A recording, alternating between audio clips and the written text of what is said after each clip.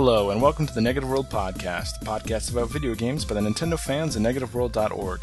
This is episode 56, and we are recording this on Saturday, November 9th, 2013. Today we have my co-host, Joe. What's up? Hey, Joe. And in addition, we have not one, but two guests here today. First, we got Super Conzo from the forums. How's it going, Connor? Never better, Stephen. Hello, everybody. And second, we have Charles, or Deathly Hollows. Hello, everyone. Yeah, so you've probably seen them on the boards. They're pretty active posters, and we were kind of excited to have them on. If this episode was a Pokemon, it would probably be the Mankey episode. And the reason I say that is not just because Mankey's the 56th Pokemon in the National Dex, but today we have a special episode of the show that we've brought these two guests in to talk about Pokemon X and Pokemon Y. It's no secret that Joe is our resident Mega fan. In fact, he probably will Mega Evolve while we're talking here. I don't have the stone, so I can't. No? No. Someone took it. Someone took the stone. Do you have the bracelet, though? Yes, I have. Okay, so you got the bracelet, you're missing the stone. Maybe we can try to find it before the episode's over. Yep. But my history with Pokemon goes all the way back to 8th grade, when my buddy Phil was playing Pokemon Blue in history class. And I can almost imagine, like, the classroom. It's still that fresh in my mind, or not fresh, I guess. But I can just remember, like, turning my back and looking at it, and he was kind of showing me. He was, like, right at the beginning of the game, too. I remember that, because in the beginning of the game, you have those... it's teaching you to jump off cliffs, Joe. Remember that? I didn't play Blue. I've not played Blue. You haven't played the originals? No. Wow. Okay. Well, right, but between the first town you start in the first real town, there's some ledges, and they do this in a lot of the games, but just to get you to learn how to hop down and everything. But I remember that. I remember instantly I was addicted, and again we have Connor and Charles here because they are just now starting the Pokemon experience with Pokemon X and Y, and Yep. So that's awesome, guys. Thanks for being here. First off, Sure, thank you. I guess unless you guys have anything you want to add, we can just get started. I'll go for it. All right, Joe. Before we get into our special guest, I wanted to ask you to tell us your history with the series and when did you get started. What did you choose? X or Y, and why? Sure. And you want the series in general? Yeah, right? yeah. So my history with Pokemon is kind of not all that long, but I've squeezed a lot of Pokemoning in a short number of years. But I started with Pokemon Platinum, which was the last game in the 4th generation. And basically, I always kind of thought Pokemon was cute. I had a very positive association with Pokemon because when I was 18 years old, I was in the hospital, and the next morning, the only show that was on TV was Pokemon, and I was feeling so much better that it was just like this warm, fuzzy association with this strange Japanese show.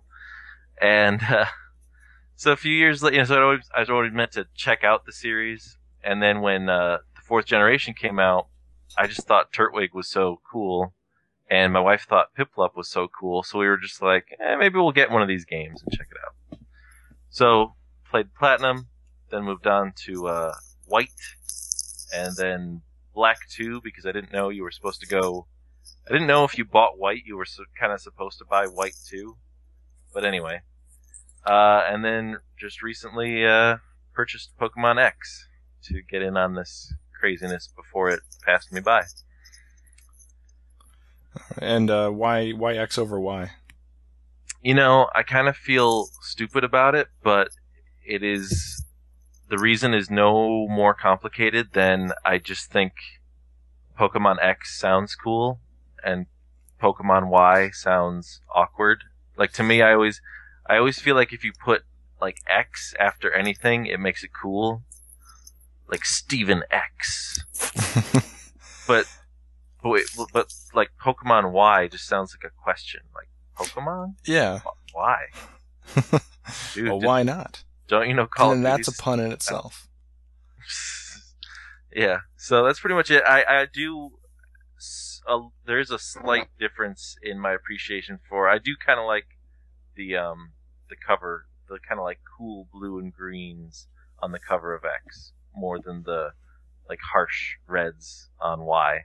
I don't know that I really have a difference between the legendaries themselves, but I do like the color scheme on X a little better. It's a little more soothing. So, but yeah, that's pretty much what it came down to for me, and so far so good. All right. Well, so I started much earlier than you, really, but yes, you probably have a better memory of yes, because you are the man who completed your entire decks in the last series. This is true.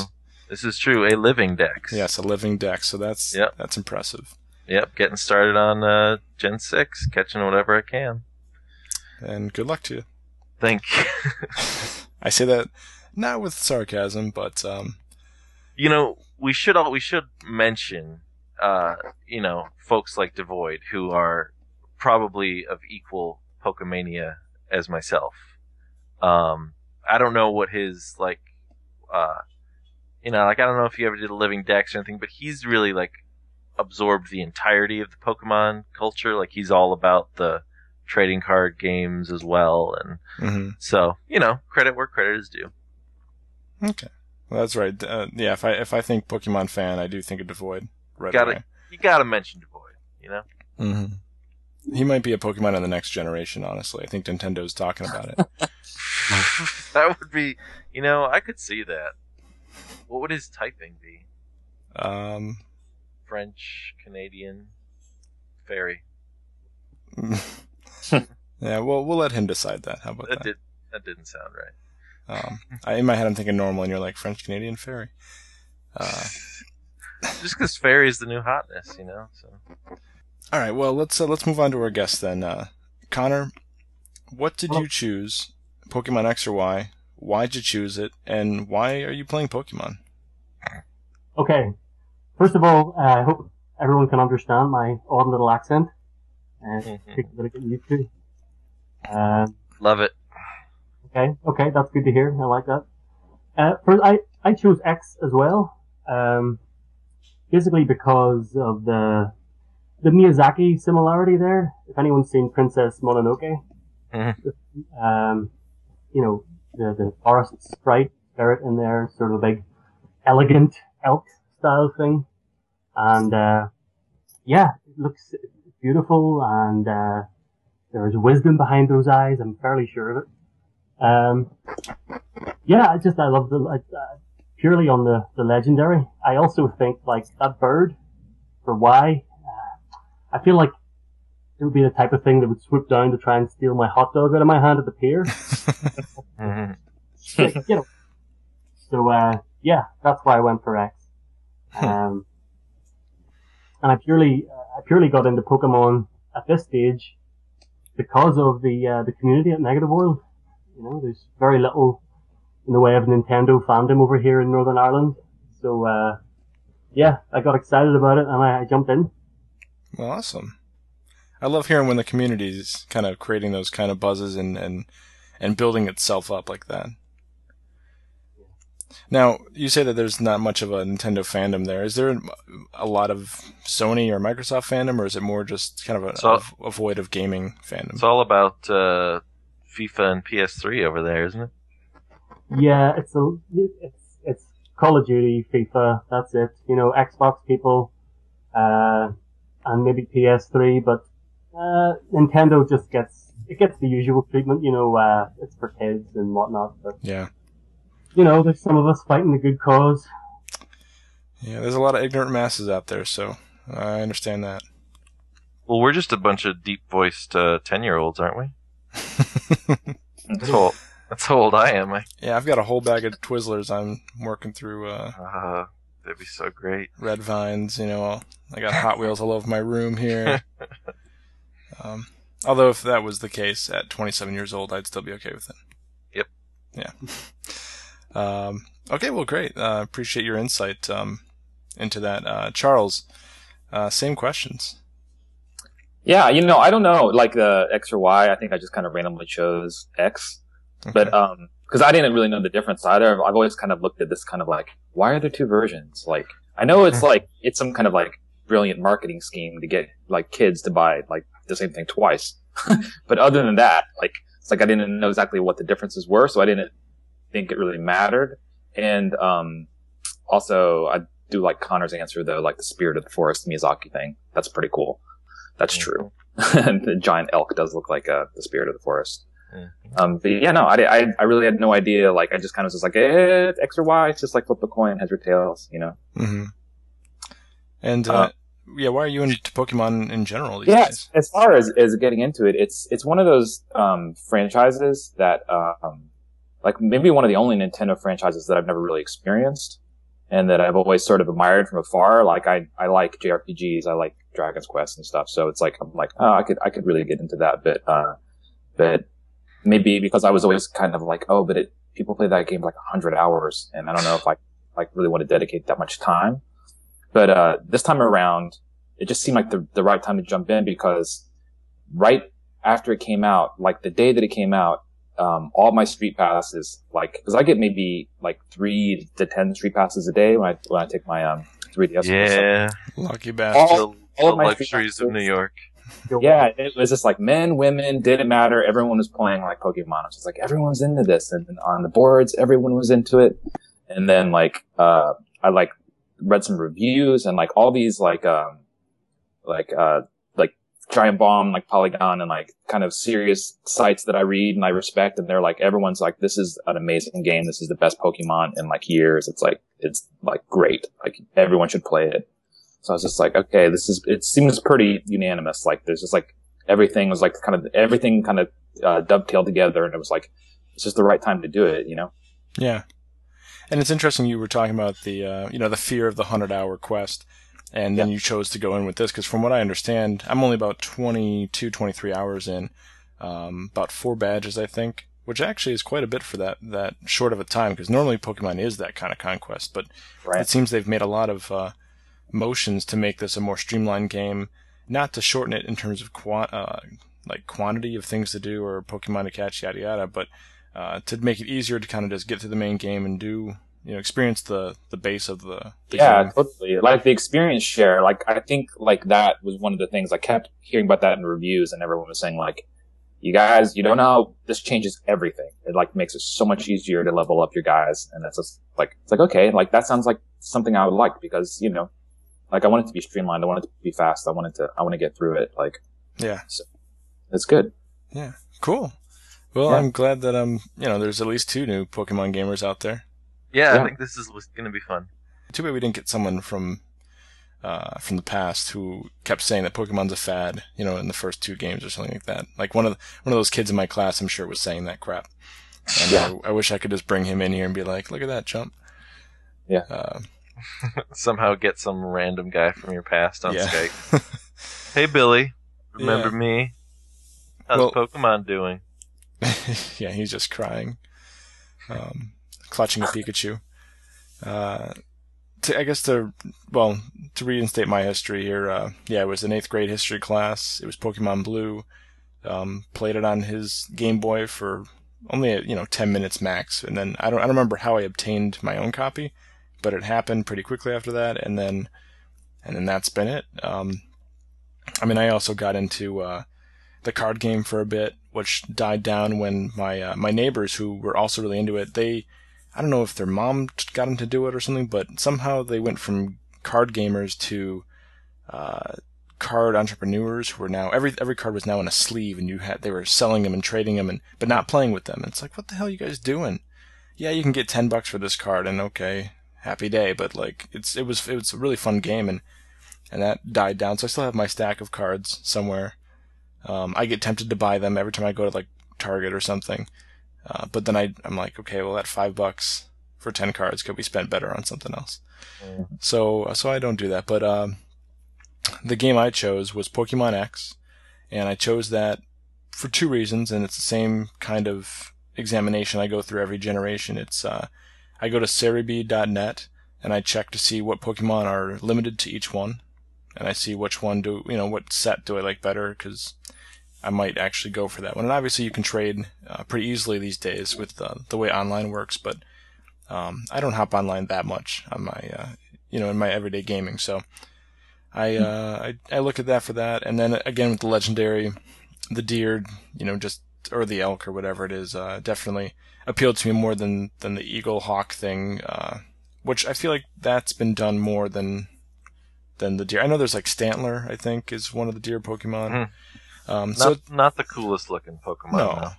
I mean, both species of animal have had their representation before, but the deer did look more elegant and not so aggressive, but just kind of like spiritual, like you guys were all saying. Yeah. Reminded me of Harry Potter.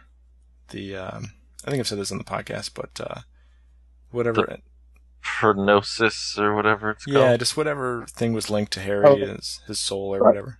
Buzzbeak or whatever that guy. Oh no, his Patronus. Yeah, Patronus. There it is. Yes. Thank you. His father is really okay. Yeah, so like I always kind of liked that, and that was like one of my favorite scenes of that particular movie, where he, I don't remember what movie it is, but they were books too, Stephen. Yeah, I know. They're also Lego games and everything else. No, unfortunately, I started seeing the movies before I read the books, and so by the time I started trying to read the books, I didn't have much interest because I knew most of what was happening. And the extra stuff about Quidditch and stuff that was left out of the movies didn't appeal to me enough to follow through. Charles, are you a huge Harry Potter fan? Yeah, definitely. Okay. I was always wondering about your screen name, if that. Yeah. That was like, well, I made that screen name right when like Book 7 came out, or like actually right when the title of Book 7 was announced.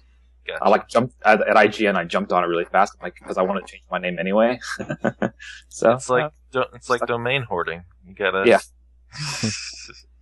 Stuck with it, but then I didn't really see all the movies. I saw a few of them, and I haven't read the books in like 5 years or something. So I feel a little bit out of it, like it's hazy, like I need to reread them all. But I was definitely like a huge fan. Well, you knew Patronus. Yeah, and I appreciate that. What has everyone's exposure been with the franchise? Obviously, Joe, you were talking about the cartoon and some of the other things, but I guess we'll start with Connor first. I mean, you both kind of said this in your previous answers, but what other things have you either experienced or heard about but didn't involve yourself with? Because there's been card games, TV shows, spin-offs, movies, the main games themselves. Like, was it just the games that you kind of were aware of, or? Okay.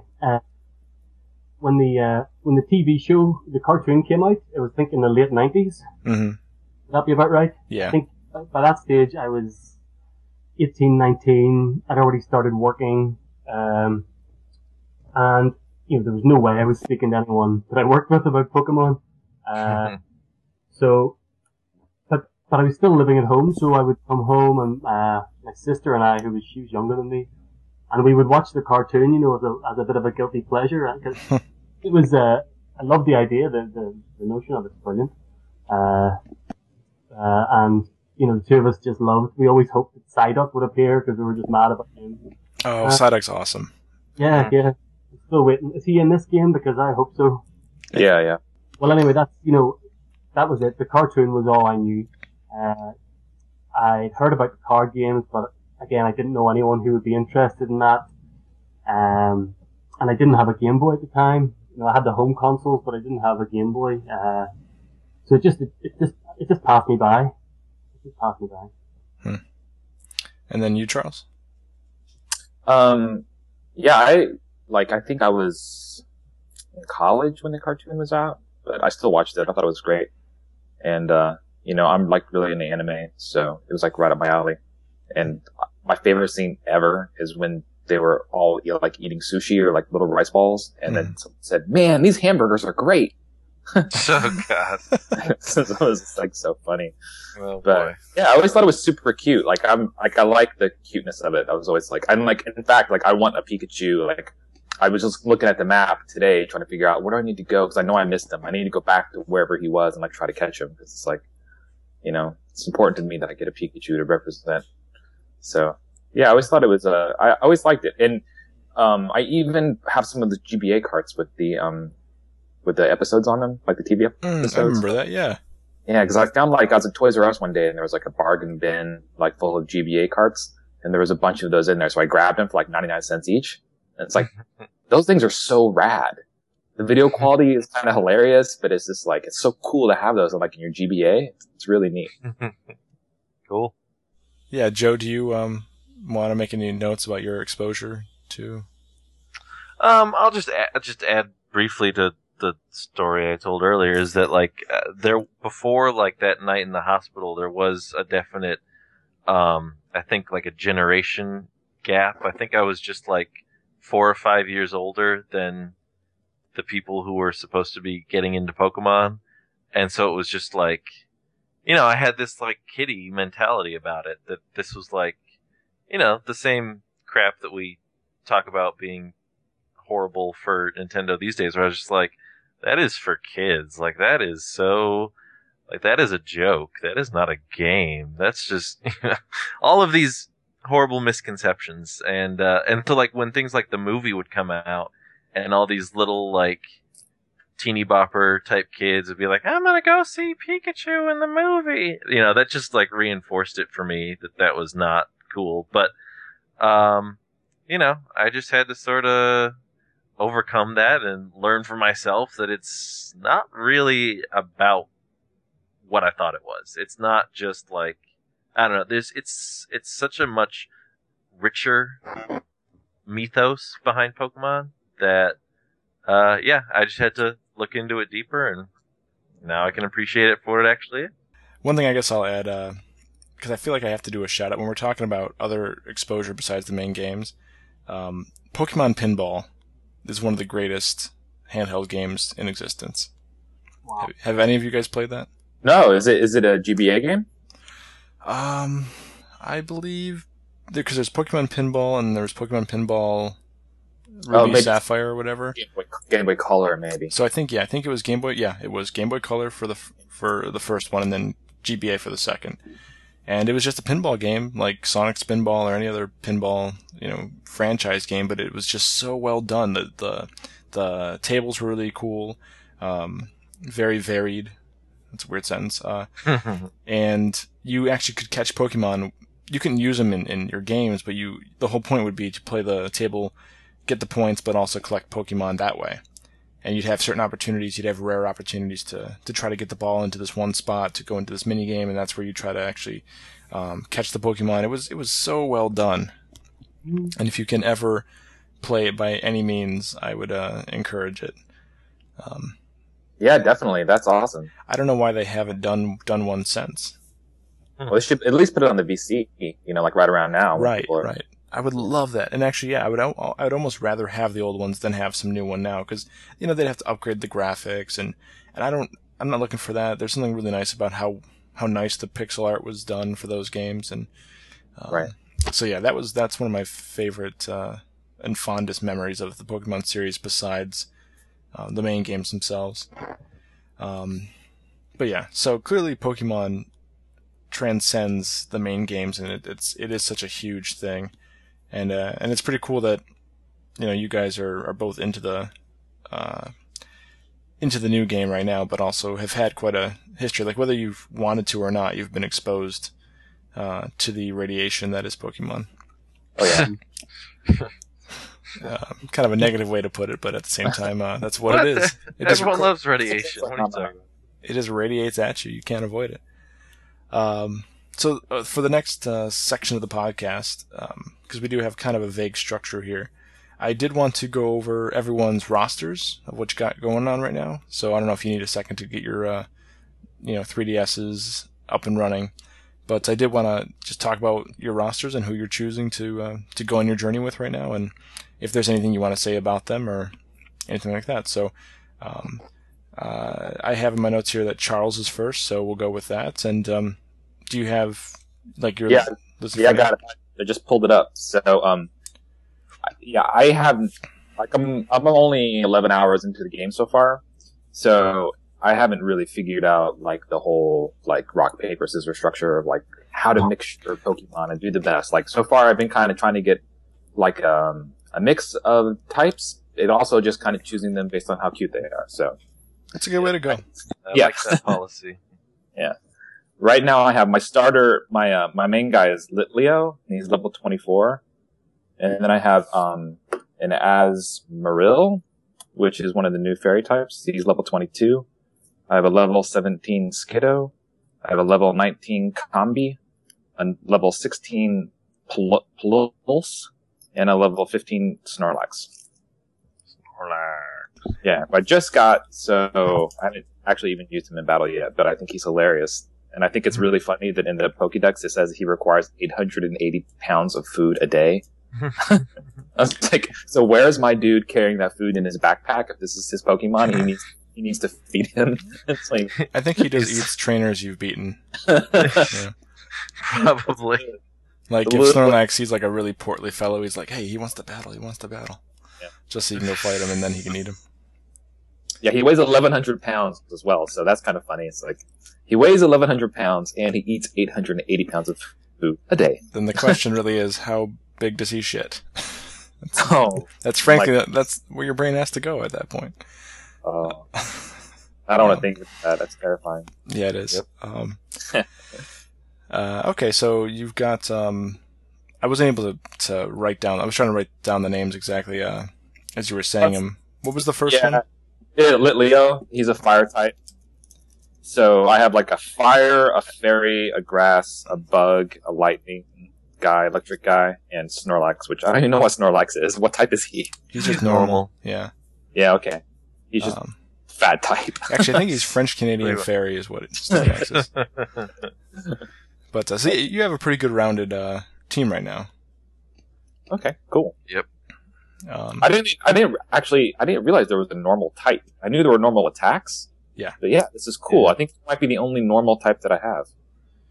Yeah, what's good that you have versus what I don't have, and we'll get into me later, but is the electric type. And there's every Pokemon game always has a lot of water in it. You always end up surfing somewhere, and there's always caves with water in them and everything, so you hit a lot of water Pokemon. And having that lightning, or the electric type, is pretty pivotal into kind of tackling that. I guess you could also go with a grass Pokemon as well, but yeah, so that's good. That's good to know. I'm kind of like, I want to find a Pikachu to replace, because I feel like the Pulse is just like kind of a poor man's Pikachu. Oh, right, yeah, and he's actually got I don't know if you knew this, but there's another one that's next in line in the whole national, order of everything, called like Minus, or what is it? Yeah. He's like a blue. This guy's red and the other guy's blue, and together they can do some special stuff or something. Yeah. They can start your car. You just stick two of them in there. That's hilarious. Joe, you might have more opinion about this, with your history and everything. Do you feel like that was kind of just a really weird decision to have a poor man's Pikachu or a poor man's Pichu? Only with Pichu have I thought that. Okay, so those the Pulsey and Minun or whatever, they're different enough for you, but I thought different enough. Yeah, I mean, because, well, I don't know. I mean, nowadays there's like, I think they do a pretty good job with like what is it, Emolga, the flying squirrel one, and I don't know how to say it, but like Pachirisu or something, the other squirrel one. Like, those I think look different enough, and I know there's like a mouse one that I haven't encountered yet in the new game that is also kind of a Pikachu variant. But all of them I felt were unique enough, and I actually thought it was kind of cool because it makes it look like there's this real biology going on in the Pokemon world, Yeah. Like in the real world, there are variations of animals, and It's an interesting take. But Pichu was the only one where I thought, like, this just looks like they want to sell some plushies or something, because it was just like, let's take what's cute about Pikachu and then like condense it down this little ball of cuteness. Yeah. But, you know what's funny is I saw that Pichu and I thought, oh, that's Pikachu before he evolves. Yeah, that's what I thought. Yeah, I thought it was like a baby Pikachu. Well, actually, I think that, I shouldn't say I think, I should know this, but with certainty. But yeah, that is a pre-evolution of Pikachu. Mm-hmm. Oh, okay. It's just they added it after the fact. Which they've done a couple other times. But. Yeah, in the first games, Pikachu evolves into Raichu. I believe, is it with the Thunderstone? Yeah, that sounds right. Okay. I wasn't sure if it was a level plus the thunderstorm or whatever, but yeah, then a few generations in, they invented this pre-evolution, and like I think there's even like Mime Jr., which is like the pre-evolution to Mr. Mime, who was that crazy, scary-looking one. But yeah, so Pichu is the pre-evolution, and I guess my issue with these, Joe, you made a good point about, you know, the normal world having variants and evolution working like that. That works, and that's why I like Azumarill, who is kind of the water Pikachu. Yeah. But to have, you know, the Pulsey and Minun Pokemon, they just kind of feel like, okay, well, looks like a Pikachu, it walks like a Pikachu, and it's electric type like a Pikachu, but it's not a Pikachu. So, so hopefully you get Charles. Hopefully you get a Pikachu to replace the poser. Oh, I'm going to. I won't stop until I have to have a Pikachu. And I remember hearing that you can get a Pikachu early on in this game, so you definitely could go back probably right now and find it. Yeah, totally. I looked at the map and I missed it somehow. So maybe he's a little bit rare, but I remember hanging out there a long time and like catching a lot of stuff, and I never even saw one. So I just need to go back. Well, too, it's kind of a staple of Pokemon games where certain routes are so small that, I mean, I think there's a couple routes in some of these games where it's just a patch of grass. Yeah. Like, there'll be 5 new Pokemon that you can only get in that section of the world, but it's just like a 6x6 patch of grass in between some things. Mm-hmm. And so it can be kind of easy to miss that sometimes. Yeah. You know, I don't know if it's just because of overexposure or what, but I'm just not that crazy about Pikachu. I don't know if that's like, if now I have to leave the podcast or what. Yeah, get out.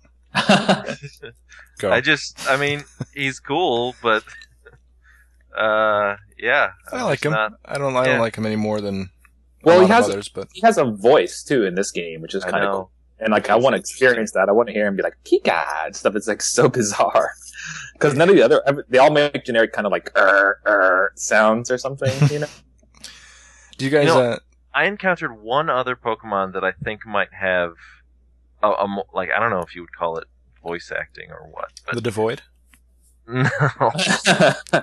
It's the one before Grumpig. I think it's called a Spoink or something like that. Ah, yeah, he's got like the curly springtail. Yeah. Yeah, and he like snorted when he came into battle. And it was like it sounded like a real, like not like an 8-bit chiptune snort. So, I don't know how they pick and choose. I think Absol was the same. I think Absol, when he came into battle, kind of had like a little dog, like a little mini growl or something. So I don't know how they kind of picked and choose which ones they gave actual voices to, but maybe in the next one they'll have voices for everyone. Maybe, but yeah, with Pikachu, I think they felt that was a big win. That, you know, all the Pikachu fans would finally get their little Pika Pika when he comes into battle and stuff. So, well, yeah, then you can do the Pokemon-Ami thing and play with them and stuff, which is I think it's kind of fun. So. Did you guys hear? I forgot who posted this. Hell, it could have been one of you two. It was a link to a video where people were pranking Nintendo customer service with a Pikachu, voice board or whatever. Yeah. That was actually pretty funny. That was really funny. It was great when the people actually got the joke and weren't just, you know, grumpy about it. Mm-hmm. But okay, so now I want to hear about Connor's roster. You know, who's got your back? Okay. Hey, first of all, can I ask Charles, did you get your Snorlax? Is he the guy from the bridge? Yep. Oh man, I must have burnt through like 2 Great Balls and loads of Pokeballs. Yeah, he was really difficult. I think I went through a couple of Great Balls too. I think I just got lucky and got him down to like one little tiny sliver of red. Yeah. So. I thought he was uncatchable actually, but there you go. No, I'm pretty sure every Pokemon is catchable. Does that sound right, Joe? I mean, has there ever been a Pokemon as long as it's not a trainer's, as long as it's not someone else's. Right. Yeah, I don't think. But I mean, some of them can be ridiculously hard, but they could be caught. Like if you had a Master Ball, you would have been able to nail it in one go. Right. With that one, I think I had a struggle with it too, but I had a Farfetch with False Swipe. So I was able to get him down to literally 1 HP, and then I think I was able to maybe paralyze him or something, and kind of secure the best possible chance. Because in the background of all this, guys, is if you don't already know, is pretty much a formula. It's a math formula, and it just calculates your chance of it, and then every time it just rolls the dice randomly. So that's why, I mean, I guess in theory, that means you could even catch, you know, like in the original games, you could catch a Mewtwo with a single regular Pokeball. Just the chance of that happening would be... Without damaging it at all. Yeah, right. It would just be ridiculously small, so... So hang in there. I mean, if you ever see... There are also items, too, right, that can help you? Well, you mean the O powers? Like that kind of thing? No, I feel like I've gotten some... I'm a little confused about all the different items, there's like so many of them. But I feel like there is something that will like stun the Pokemon and get it down to really low health, but will make sure that it doesn't faint. I mean, there's moves that do that sort of thing. Like False Swipe again is what that does is, you know, if you have 100 HP, it might only do 20, but if you have 13 and you use it again, it's going to take them down just to 1. I would be amazed if there was an actual new item in this game that did stuff like that. You know, as a means to streamline, I could see them possibly doing that sort of thing. Right. But maybe I'm mistaken, but I'll look through again all my items and see if I have that thing, and then I'll post it on the board. There's definitely a lot of items, and they definitely throw a lot at you right away. They don't make it hard to get these at all, but items that power up various moves or do different things, they throw beneficial things at you left and right. Yeah. I've been kind of impressed with how many people are just like, hey, you have a nice smile. Here's this, you know, Silk Scarf, or here's a metronome, because I'm thinking about metronomes right now, and no other reason. So, it's pretty funny.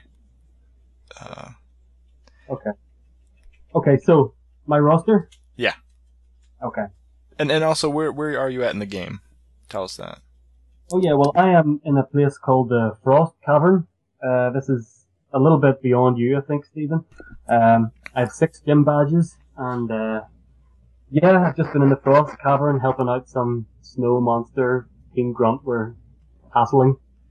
So I did my duty. I'm just on my way out now, you know, hopefully to get to the 7th gym. So in my squad, I feel a bit guilty at the minute, actually, because 4 out of my 6 are... They're Pokemon that were gifted to you, you know? Yeah. Obviously, my starter is now Greninja at 52. And I've got the Venusaur as well. He's level 51. So yeah, the free gift, which turned into Blaziken, is sitting at 55. I feel so guilty using him. He's just a machine. Like, he's taking out everybody. So, and then where I am, I'm also gifted. Well, I probably shouldn't have said that, but I have a Lucario who's at level 43. So the only 2 that I have, you know, that I've actually caught myself are Vivillon, that lovely butterfly type thing. I mean, first time I've seen her flying there, you know, I could just watch her wings going in 3D for ages. It was lovely. And let me see if I get this right. Drifloon, like a floating balloon. Yeah, Drifloon is quite the ominous Pokemon. Actually, have you ever read the information about it? No. Yeah, Drifloon it's said to pretty much steal children and take them away. Whoa. Yeah. I'm trying to look it up really quick. Yep, yeah, it's the base form of that. There's an evolution, but yeah, the whole thing is, it's got those little yellow hands, you know, and it's supposed to trick little kids into like holding onto it like a balloon, and then after that point, it flies away with them. Wow, that's sinister. Yeah, I don't think they say that in the American version necessarily. So that's, you know, well, I guess I don't know what. I mean, I guess an English version is released in Ireland, but I don't know how the different regions of the European version would change or not, but yeah, in the Japanese versions in the past, they've detailed this kind of almost horrible backstory. And then too, if you look at the evolution of it, Drifblim, Yeah, that's what he's at the Oh, minute. okay, that's what you have. Okay, so Drifloon is before, and you have Drifloon. So he looks even more like creepy, doesn't he? Yeah, but I need someone with like ghost and dark capabilities, so Yeah. stuck with him. And now that you've told me that, I'm kind of glad. I'm keeping him away from children as long as I've got him captured. Right, right. You just got to attach him to a Snorlax and watch him struggle to try to fly away. But yeah, that actually, and Ghost Flying, which is what Drifloon is a pretty unique mix. So he's actually a pretty cool god to have on your team, even if he is a bastard. Yeah. Okay. So you've got, let's see, we've got Leaf or Grass, Grass, Fire. I think Lucario is fighting. Fighting. Yep. Is he fighting Steel? Yeah. That sounds right. Yeah. Pavilion is Bug. Yeah. I'm sure.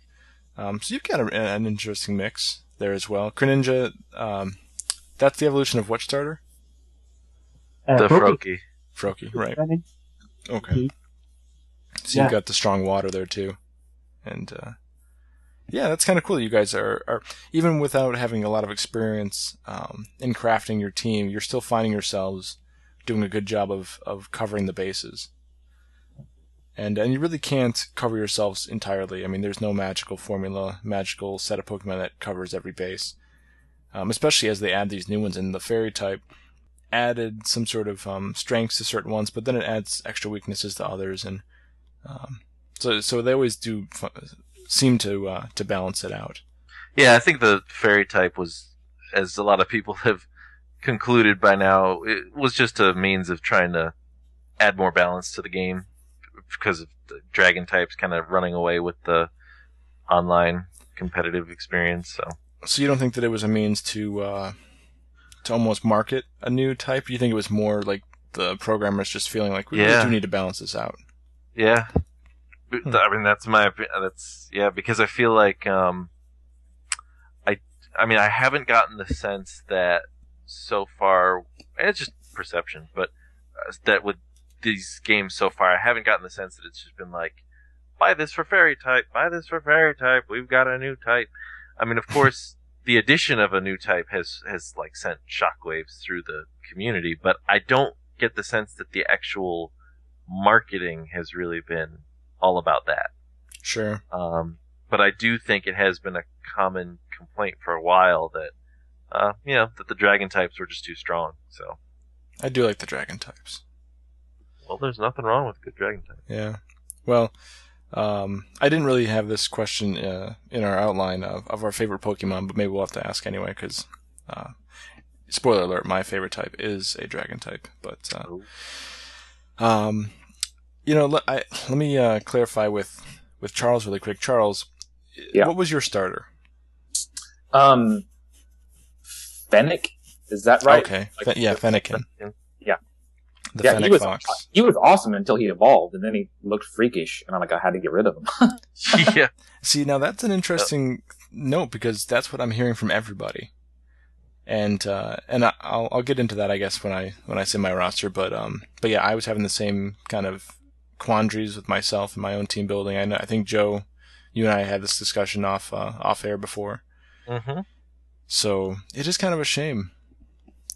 It's just like she is female. She just looked like too anthropomorphic, but also animal-like. It got like the kind of furry realm, and I'm just like, she's creeping me out. Like something about her hips and her legs are scary. It's like kind of like that, like in Alien 3 or was it Alien 4? And it was like the human-alien hybrid, like that kind of look. I'm just like, I'm not into it. Well, what's funny about Fennekin though is for one, the gender ratio of many starters tends to be more lean towards male because the female can actually reproduce. So even though it is clearly designed to look feminine in every stage of its evolution, 87.5% of all of them are male, and only 12.5%. So it's kind of funny how throwing gender into Pokemon on every Pokemon actually has funny inconsistencies like that. Originally, in the first games, there was no genders except for the Nidoran, and then the other. There was like a male. Nidorino? Yeah, Nidorino. And so there was like a male line and a female line, and that was 6 total Pokemon. But then they expanded it to everybody, and that kind of thing happened. So I guess I look at Fennekin or like the evolved Braixen or whatever, the middle chain, and I could just imagine them having like a much deeper voice, even though it looks like they're wearing a skirt and everything. It's just funny. Yeah, that line is totally female. You're lucky you at least got a female with that 12.5%, whatever it is. Yeah. Yep. But yeah, I mean we'll stick to this one for now. But the evolutionary chain definitely. I think that actually Fennekin's evolutionary chain is probably the best one of the 3, as far as consistency, because she starts off as she does, kind of a cute little feminine thing, and even though she gets more badass or like powerful, she does still kind of stay how she looks, to a degree. When these were first announced, I remember everyone was just like, Fennekin, best Pokemon ever, and I was on that bandwagon as well. Yeah. And it's so cute. It's like a little fox. It's amazing. Yeah. Yep. I guess this conversation can continue on after Joe tells us his roster, because I think it kind of relates. Sure. So let's jump to that then. Joe, where are you at, and what's your team? Oh man, I'm so far into the game. I am almost at the second gym. Okay, don't pass us all. Okay, we have to be on the same level. We have to talk about the same thing. I know. I'm gonna try to dumb things down for you guys. Spoiler alerts, please. These things called Mega Evolutions, and I can't do them yet. So, but anyway, I'm taking my time. I just got the game maybe a week or 2 ago. But anyway, so I chose Froakie as my starter, and he is now a Frogadier.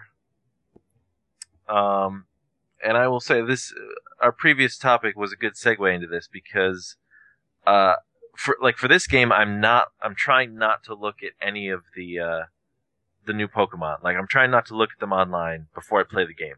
So, like, when earlier someone was talking about deciding what game to buy based on the version exclusives, like, I have no idea what the version exclusives are, because I want to be surprised, at least this time around.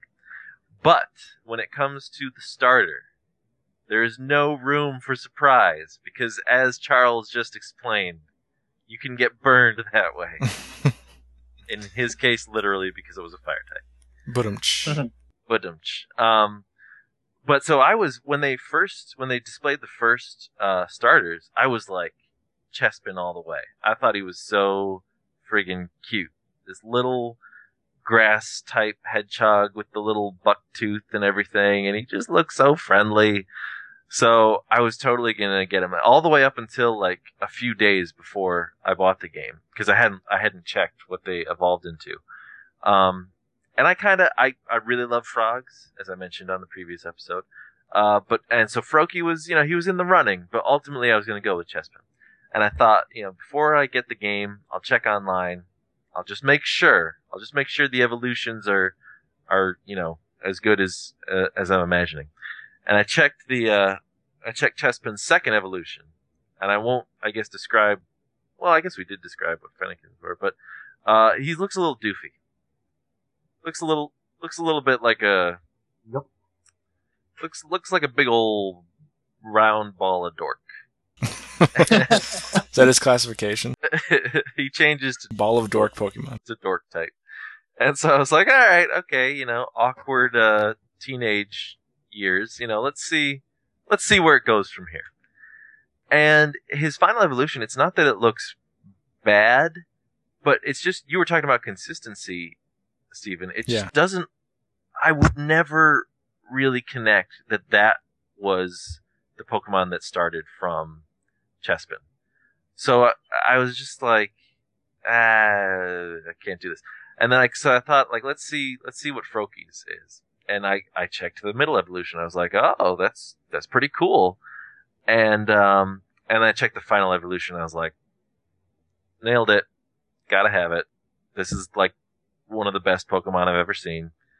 So I cannot wait to get this lazy Frogadier to evolve.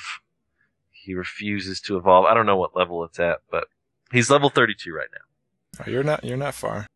Okay, sweet. So, moving on, I have the Bulbasaur that I picked from that second professor, whoever it is. I forget where you get the Gen 1 starters from, but yeah, so I got the Bulbasaur from there. Now, this Bulbasaur can Mega Evolve, is that right? I think all of those original 3 starters can. The ones you picked from that scene, though, right? Yeah, because, I guess if you were to have someone breed you one, you could still Mega Evolve them later as long as you found the stone that related to it. They give you the stone for whatever one you picked at the time. Okay. So that's what's special about that.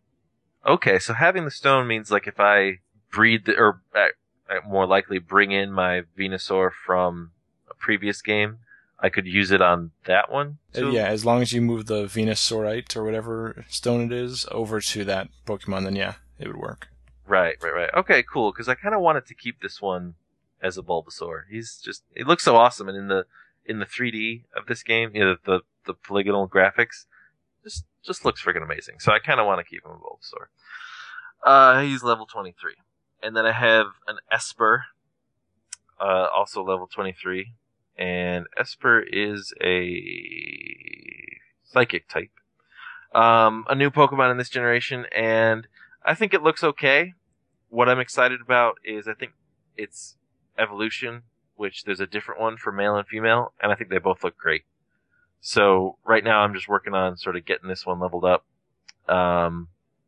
And pretty much probably once he evolves, I'll just switch him out for the other one and then evolve the female one. And I haven't found that it's all that useful. It's only level 23, so I know people aren't, no one's going to be a world beater at this point, but whatever.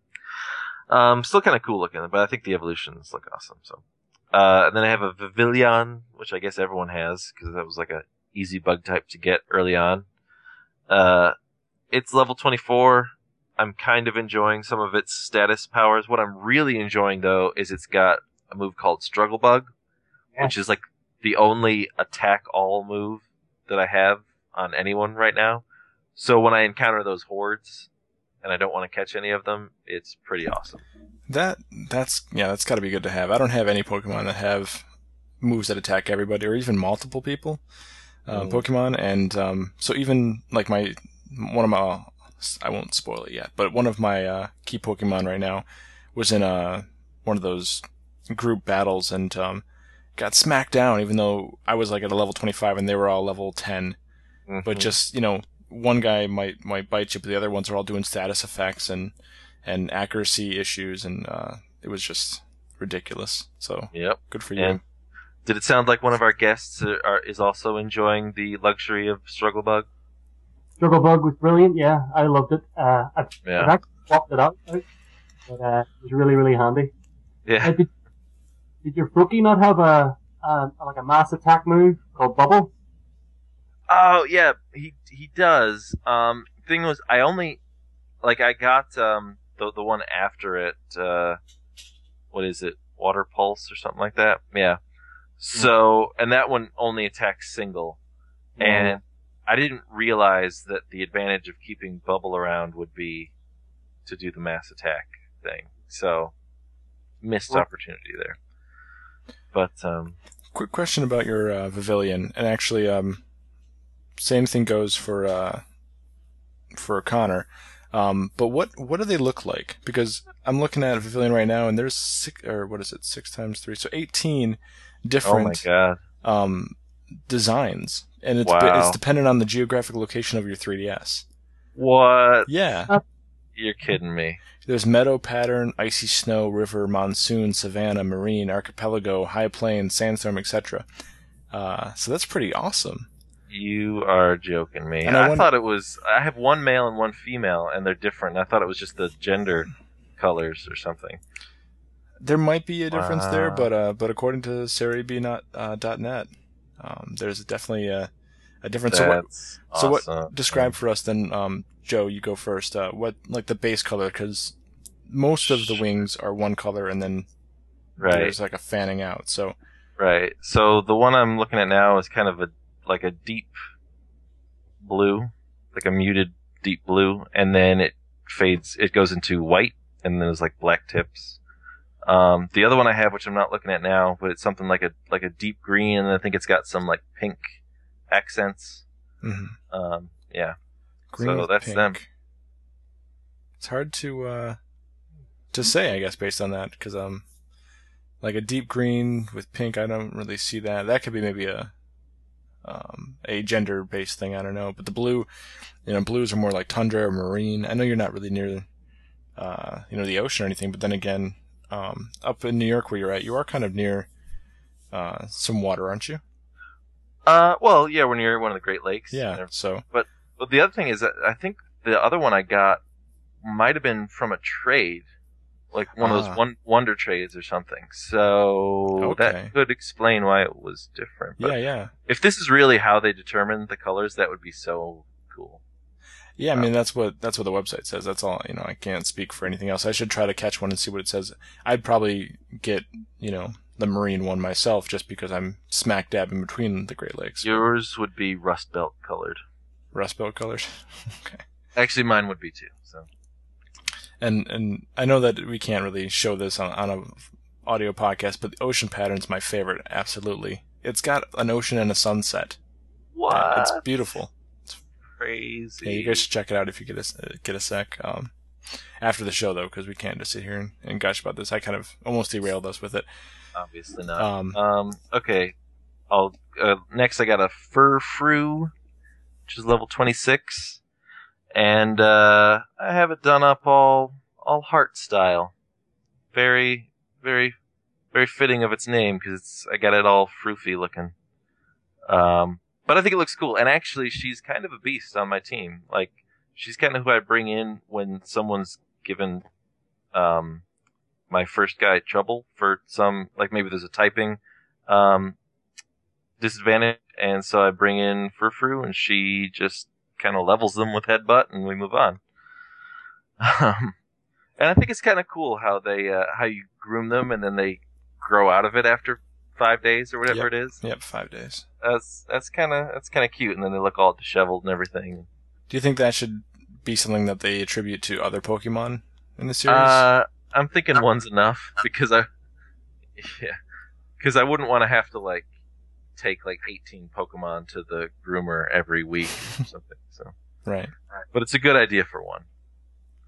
And then lastly, I have Pancham, and I'm very excited about Pancham because for years now I've felt like there's a couple of animals that are really missed opportunities in the Pokemon world. Like, I was always wondering why they don't have more pandas. Like, they have Spinda, but Spinda's kind of barely panda. That's a drunk bear Pokemon. It's a drunk bear with spots, basically. But the world is obsessed with pandas, and it was always puzzling to me that they didn't try to exploit that obsession. The other one is koalas, by the way. So look out for Gen 7 starter koala. You heard that it would here blow first. my mind. Koalas are my favorite actual animal. So yeah. So, but anyway, so I'm very excited about Pancham, and I love how he looks like a tough little badass. And I gave him false swipe just so that I could keep him around for capturing. And actually, he's got false swipe and rock smash and cut, so he's kind of my HM slave or whatever they call it. So you might want to change that down the line, because looking at his moveset, it looks like he's got quite a good roster. Oh, really? Yeah. Well, I like how he's he's kind of big when he evolves, like Snorlax, but he's a fighting type, so I feel like he's kind of like he's almost in there as a balance, because Snorlax also kind of dominates the online play. Like, every team has like 4 dragons of Snorlax and then something random, Mm-hmm. So I feel like the Pancham, and I don't know what his evolved name is, but could be added to the game as like a Snorlax killer, which would be kind of neat. Pangoro. Interesting. The daunting Pokemon. He does look like a badass, though. He looks like he could be a bouncer at a club. So that's my team. Yeah. All right. That's cool. That's I love how. Well, this is exactly the whole point of Pokemon, is that 3 different people playing the same exact game, because you all have Pokemon X, going through the same exact motions, have such different rosters. You summed it up. Yeah. That's it. That's the beauty of Pokemon right there. Yep. So yeah, I love that. Thank you, Nintendo, for such a brilliant idea. Thank you, Game Freak. Yeah. Well, yeah, my bad. Game Freak was owned by Nintendo at the time, right?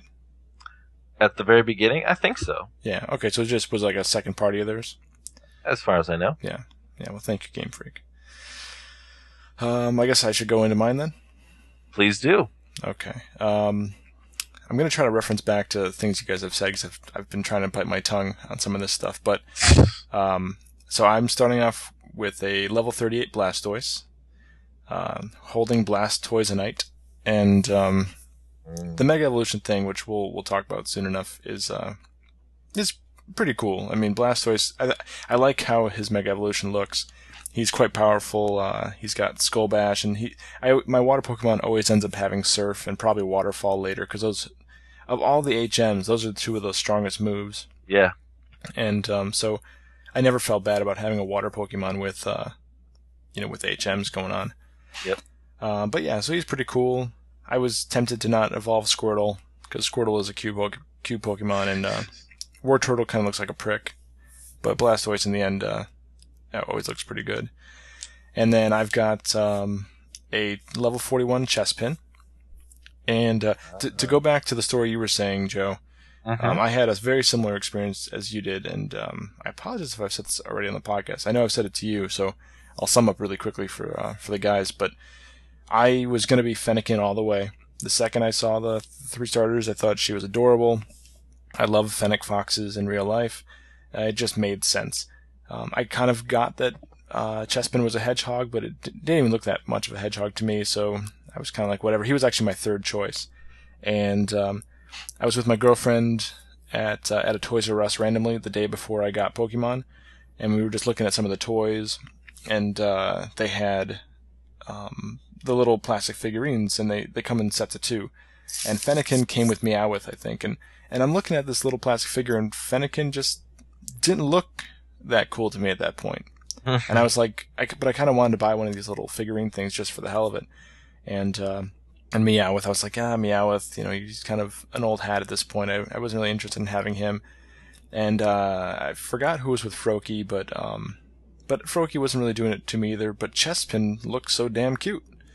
And he was paired with Wobbuffet, who honestly is one of my most hated Pokemon in the world. Like, I just hate how it looks. I hate how it acts. I hate its inclusion in the cartoons and all that stuff. Smash Brothers too. I just can't stand that. And yet I was like, you know what? I like Wobbuffet, but I hate him. He's like one of those guys that I love to hate. So I bought the little toy combo, but I was still planning on getting Fennekin as my actual Pokemon in the game. And then the game came in the mail the next day, and I'm sitting there cracking it open. I'm about to make my decision, and I couldn't resist. I had to go with Chespin. So I had to abandon my previous decision. And I didn't look at the evolutions beforehand. I made sure not to do that. But once I picked Chespin and it was a done deal, I then looked at the other evolutions for Fennekin and Froakie. And then I started seeing what people were talking about, I still don't think Fennekin has that bad of an evolution. Again, it is the most consistent, I think. Look, as you guys were talking about Froakie's evolution, I kind of do appreciate his fun evolution some more. But Joe, you've warned me that Chespin's is just fugly. And so what in my opinion, I mean, some people might look at him and think he's amazing. Well, I've been hearing a lot of that around the forums and stuff like that too. So you're not the only person I've heard that from. So now I'm afraid to evolve him. So he's level 41, but he's still Chespin, and I think I'm just going to keep him sacred, keep him level Chespin. I support that decision. In Gen 5, I used Tepig, and I never evolved him because I just didn't like the Embor, and I don't remember what the middle one is, but yeah, I just didn't like him. I just kept him a little tyke, and did just fine. It's just a shame though, because I know how much more powerful he'll be if I evolve him. True. Because the stats, I think, almost double his base stats.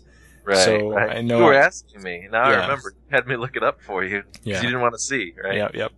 Yeah. And but that's okay. I do have Pokefreak 911 on the case of getting me a Ditto so I can start breeding myself, but also getting me a Chespin so I can evolve that Chespin.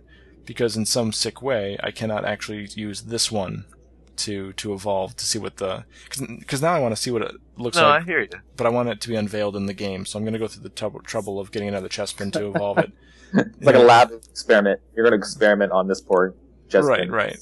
I'm going to keep him locked in a basement and experiment on him and make him fight. You're going to discard him once he grows into a freak. Yeah, just drives down the road a little bit, open the door, and say, "Get out." Then he'll hop off with his little Chespin suitcase and... Charles, you didn't like the Fennekin evolution, right? No, the Bryaxis or whatever. Right. Yeah. But one thing this is ironic to me is that, I feel like that evolution should match perfectly with someone who likes Harry Potter. Why? Right? Well, maybe it's just the final... Have you seen the final evolution? No. Okay. Yeah, I haven't looked. I could see that. She does have a little wand, a little Yeah. stick she keeps in her tail, and she whips it out and shoots fire at people. Yep. Yeah. I think All right, maybe I'll check it out. I mean, I just put her in the computer or whatever. Maybe I'll get her out later. Take her first roll. Maybe. We'll see. Well, you'll have to update us later. Yeah. I mean, I really because I had a Charizard and a Litleo and the Fennekin, so I was kind of I felt like I only needed one fire type. So I went with the Litleo, and I haven't really seen what he evolves into yet, so I'm interested to see that. It's pretty awesome, I'm pretty sure. I mean, he's a cool guy. He's like a sort of like a lion, but also like a teddy bear. And he has like a stripe of hair down his forehead. And if you're petting him in the Pokemon-Amie and you touch his little mane, it burns you. Oh, that's hilarious. Because it's fire. It's real fire. So when he's Pyroar, that's going to be a bit more challenging to do, the petting, because his head explodes into a flaming lion's mane. Oh, okay. That's kind of crazy that they actually treat in Pokemon-Amie they actually treat the things like a lot of Pokemon have fire for hair or whatever. And I always tail. Right, and I always assumed it was kind of like in Street Fighter they shoot fireballs but they don't actually set things on fire. There's kind of energy.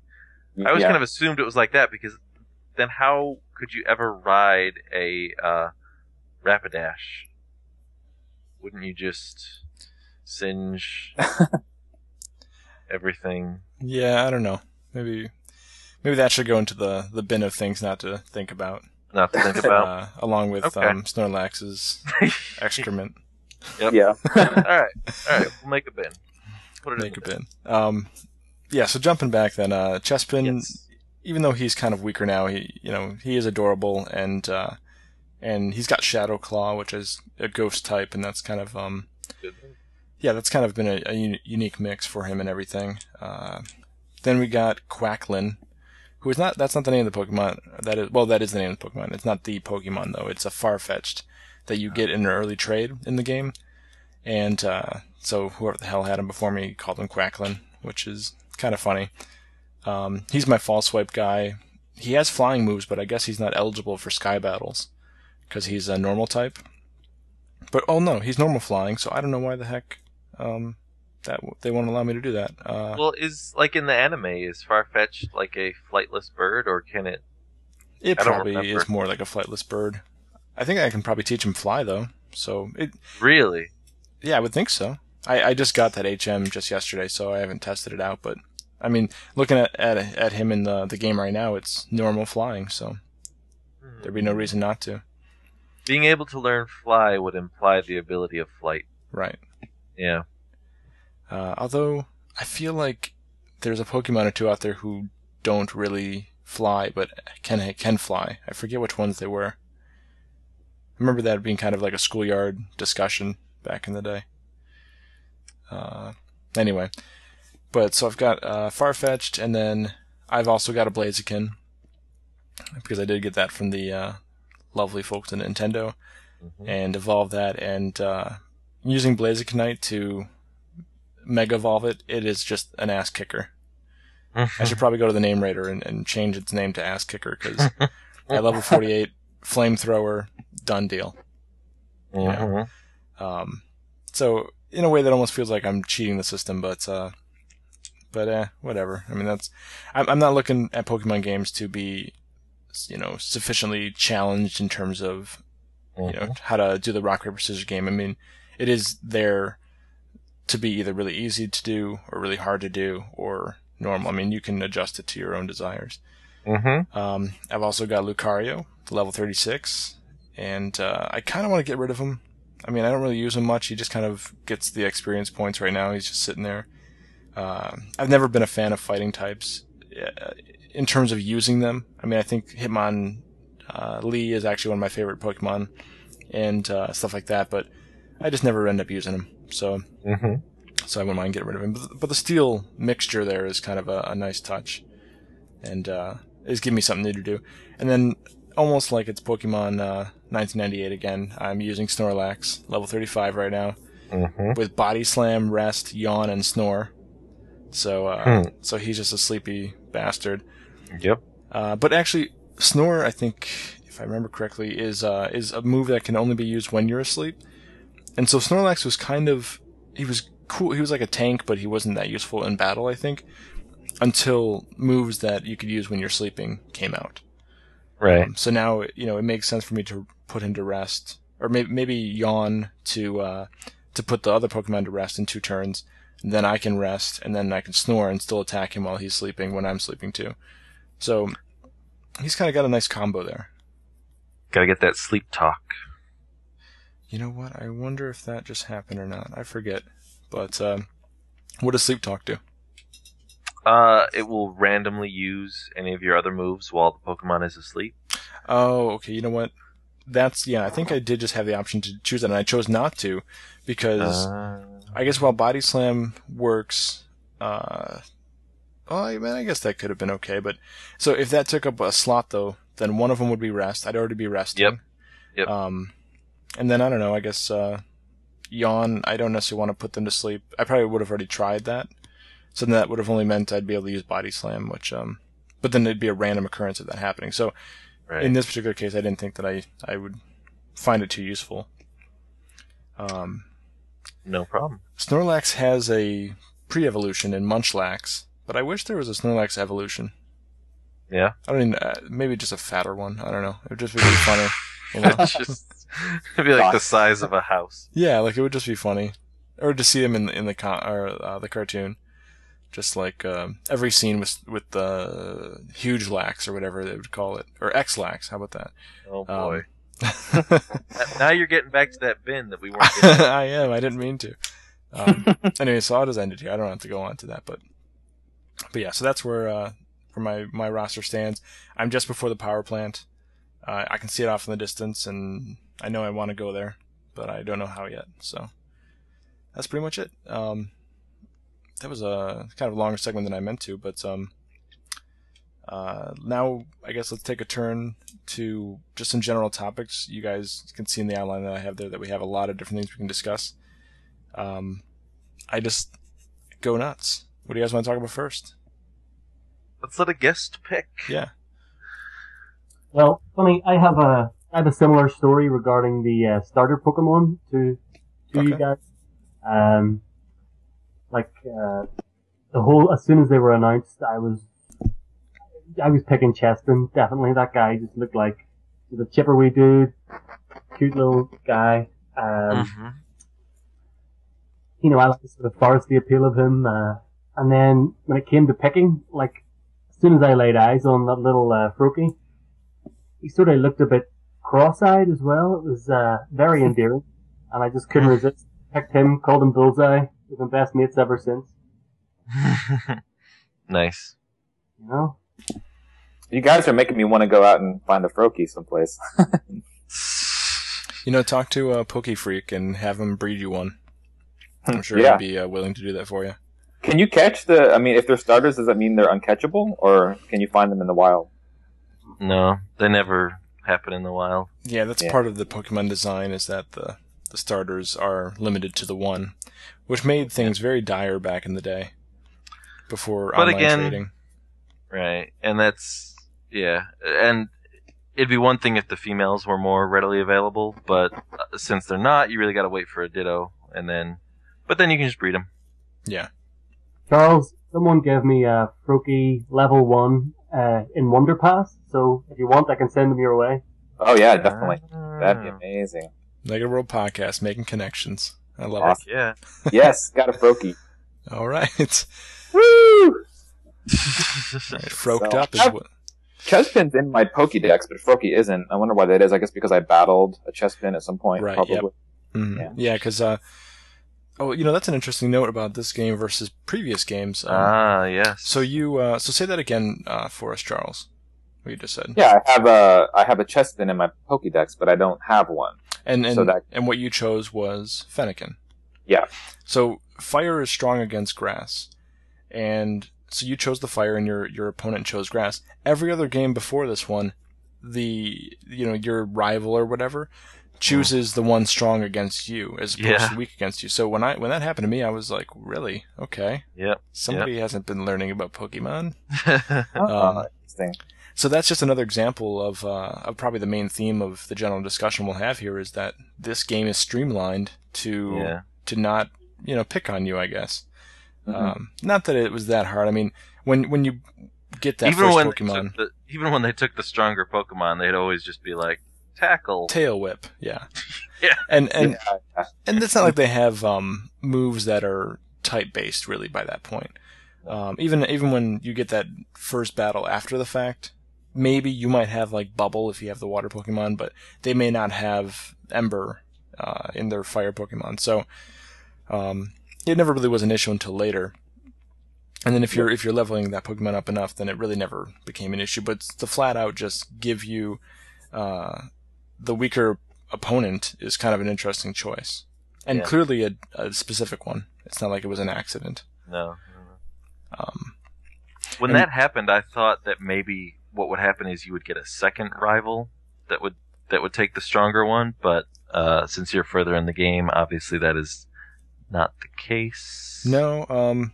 This game was kind of interesting because there's so many people you talk to at the beginning. Right. There's like 5 friends or something. One of them's just like an Overeaters Anonymous, and then one's kind of like I think a nerdy chick or something like that, nerdy woman. I think it's a guy. Is The it a guy? red-haired, the orange-haired one. Yeah. Oh yeah. Guy. Looks like a girl, but is a guy, I believe. And then you have, we probably all chose a male for our starter character. So I don't know if that changes if you're a female playing the game, but we have the blonde girl, who's kind of our key antagonist, but also our friend. Mm-hmm. There's been a real move towards making your rivals also your friends as the Pokemon game has gone on, because in the first one, you're fighting Red, who's like just this angsty dude who just hates your guts, pretty much. What a dick. Yeah. Even though you killed his Raticate. And, I never even really, since this is my first game, I never really identified them as rivals. It wasn't like, oh, those guys are my rivals. Yeah. And that's I was like, oh, they're my friends, and we also battle against each other for practice. Right. Well, and that's how they're trying to design it now. Before it was definitely more like your classic RPG angsty antagonism, but now it is more like, hey, everybody, let's chew bubble gum and fight Pokemon. I'm assuming, I'm not that far into the game yet, but I was assuming there would be some kind of like Team Rocket element pop up at some point, which are your real, like the antagonist, like the villain. Right. Yeah. And this game does kind of delay that story portion later than normal. Mm-hmm. The story usually kicks in right away with previous games, but this one I remember maybe after the second badge, I started really actually, getting involved with the main antagonist, and I'm now 4 badges in, and I'm still not even sure what they're doing. Yeah. Well, when you first get to the main city, they introduce you to a lot of characters, like a lot of adult characters, and kind of there's something going on, but you don't really know what it is, and it's like kind of the story's kind of confusing. Like you have to go to the cafe and talk to some people, and I think that's purely there to get you involved in some kind of like conspiracy or story. But talk to a few different people, and it's like, I don't know what's going on here. I'm leaving. Yeah. I'm going back to the grass and catch some more Pokemon. Yep. Yeah, and since then too, you'll find yourself walking into rooms where people are like, "Oh, okay, well we'll stop talking now," and then someone leaves, and it's just like, "Well, what was that about?" They constantly toy with something going on, but even 4 badges in, I'm not too sure what's going on. Connor, can you tell us at 6 badges if the story is really finally picked up or not? It hasn't. No. Really? It's not yet unfold. So, wow. So there's not much of a story at all in this game, it seems like. Yeah. That's interesting, because I heard, I listened to a Pokemon podcast, and they were all saying that, that in this game it starts off very slowly, but that it becomes what they felt was the best plot up till now. And maybe no plot is the best plot. That's what they're saying. You know, it could be. It could be, because this group, though they don't, I don't think they sugarcoat things, even though they're super huge Pokemon fans, but I do think they might be the kind of gamer who appreciates when the story is sort of, you know, not in the forefront. So that could be it. I am not far enough to continue to say more, but considering past games have involved like affecting weather and controlling weather with Pokemon, you would think that they would continue to try to kind of not overdo it, but just outdo themselves. And higher. Yeah, and that would be a mistake. It might be something like that, Stephen. When you get to the power plant, it might be a little something like that going on. Okay. There's Voltorbs everywhere.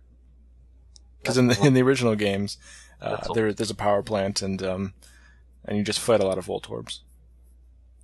But okay, so I am close to a point for some story, and I guess Joe, since you have more experience with the series, do you feel like personally you need a good story in this, or do you enjoy just kind of going around, battling and collecting? I actually, for as much as I love story in games, I've never actually felt that the Pokemon games, like I can't really think of one of them that I've played where I was like, oh man, that epic, narrative is going to be burned into my brain forever. It's always just kind of, it kind of at best is like quirky, like, oh, this group is going to try to take over the world with Pokemon, and oh, they fail. What a surprise. But it never really gets more interesting than that. I actually kind of, in the Black 2 White 2, probably one of my favorite plot devices ever was that your rival was just like this really virtuous guy out to get back his sister's purloin or something. So like that kind of like, I guess more like narrow scope. Like I prefer that kind of plot device versus like, oh, they're trying to take over the world by creating the most powerful Pokemon ever, so I liked that. And if this game is maybe more down to earth, then that would be pretty cool. Yeah, I wish it would go back to, maybe this is just nostalgia talking, but the original games, both Red and Blue and then also Gold and Silver, I like their plots quite a bit. I'm sure I'm forgetting tons of little aspects of them, but I remember in Red and Blue, again, your rival's pretty clear cut. I guess the aftermath of kind of figuring out if maybe you were killing his Raticate and he was putting it to rest, like all that kind of lore kind of adds to it in a way that I think would be beneficial to have in future games. But the whole Giovanni being, the 8th gym boss or whatever, but also kind of having a bigger role in, what was it exactly, like a almost like a mafia ring type thing, right? He controlled Team Rocket, didn't he? Yeah. He was the big guy. Yeah. So for it to culminate like that was pretty cool. And then was he related to Red at all? Or am I confusing that? Misconfusing. Red. No. Okay, so he was just a separate thing. I'm confused. One of his, he does have maybe it's one of your rivals, maybe in the second game or something. I'm getting it all confused right now, but his, I think, son is in the Pokemon lore somewhere. But Giovanni's? Yeah. Yeah, I think you're right. I'm probably just mixing them together. I mean, there's a lot of games that have happened since 1998, and a lot of stories. So obviously I'm not that prepared for that, but I think Blue is like Professor Oak's grandson, and someone else is Giovanni's son. Yeah. But anyway. But yeah, I just like the simplicity and yet seriousness of that. Gold and Silver. I remember there's that Slowpoke tail ring where they're trying to get the Slowpoke tails, which is just kind of sick. Yeah, a little bit weird. Yeah, but just that seems like a real thing that would happen in the Pokemon world to me. That they would try to.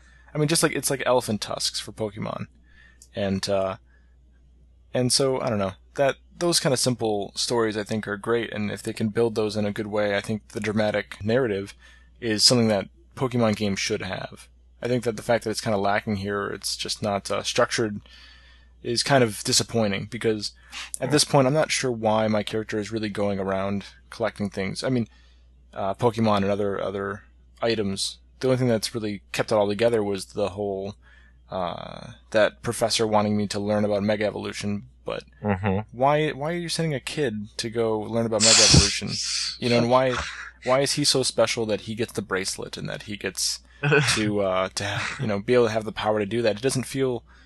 It feels like a grandiose idea, but it's not executed in a grandiose way. So it just feels kind of flat to me. Yeah.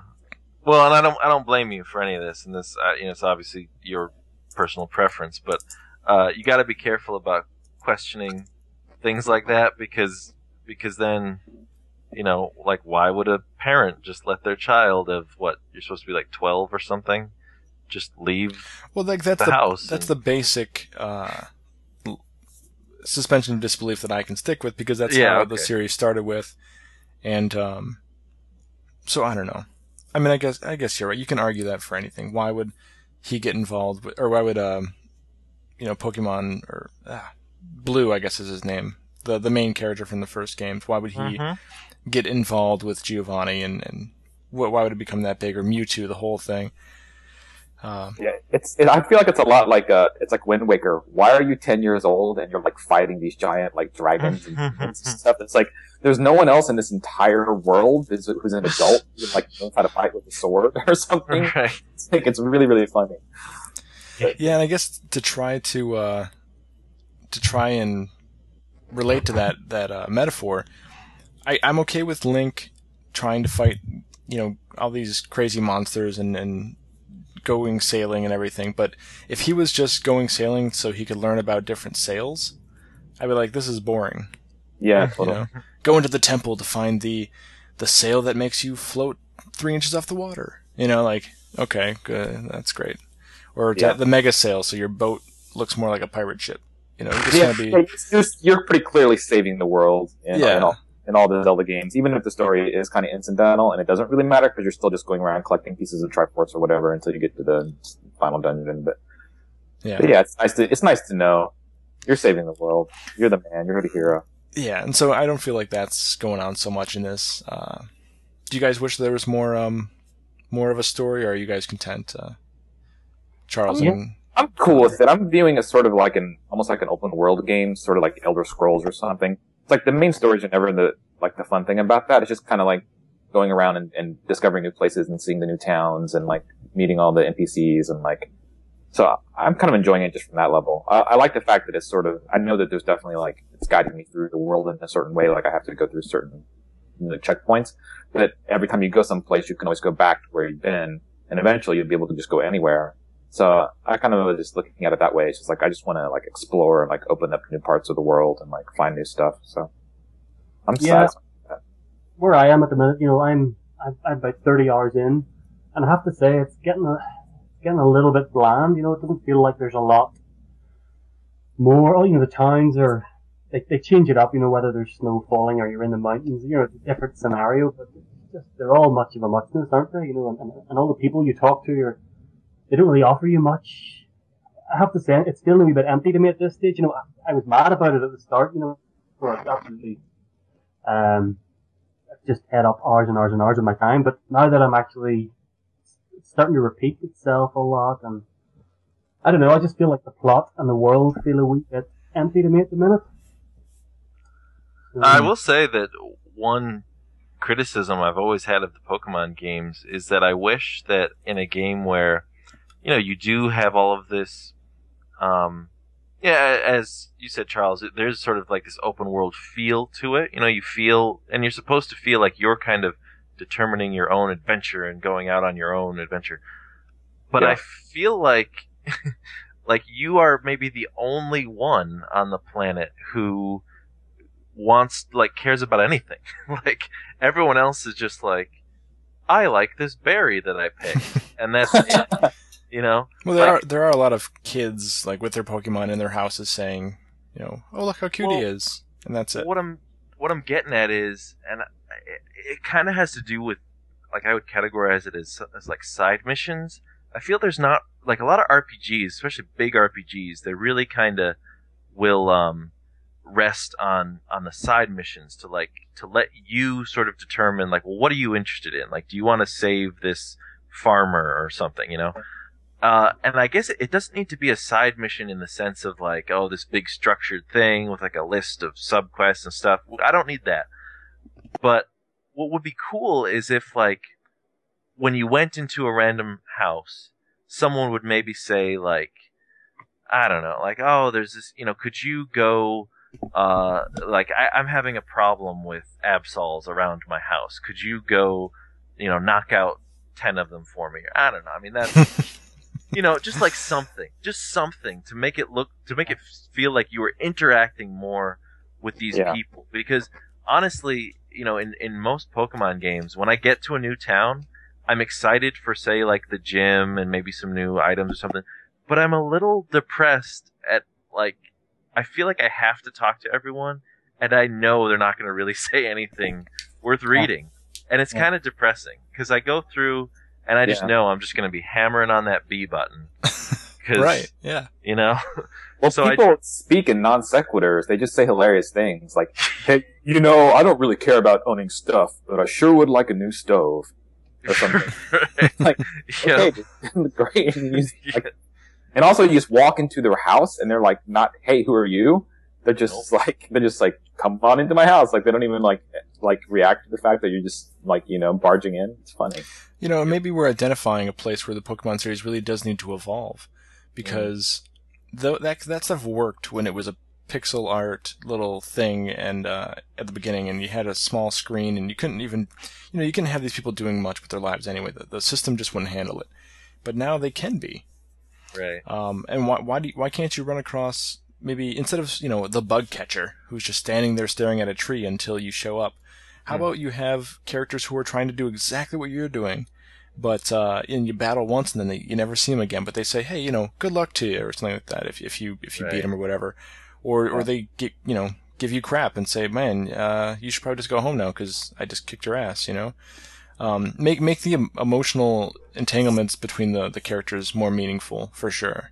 Mm-hmm. Right.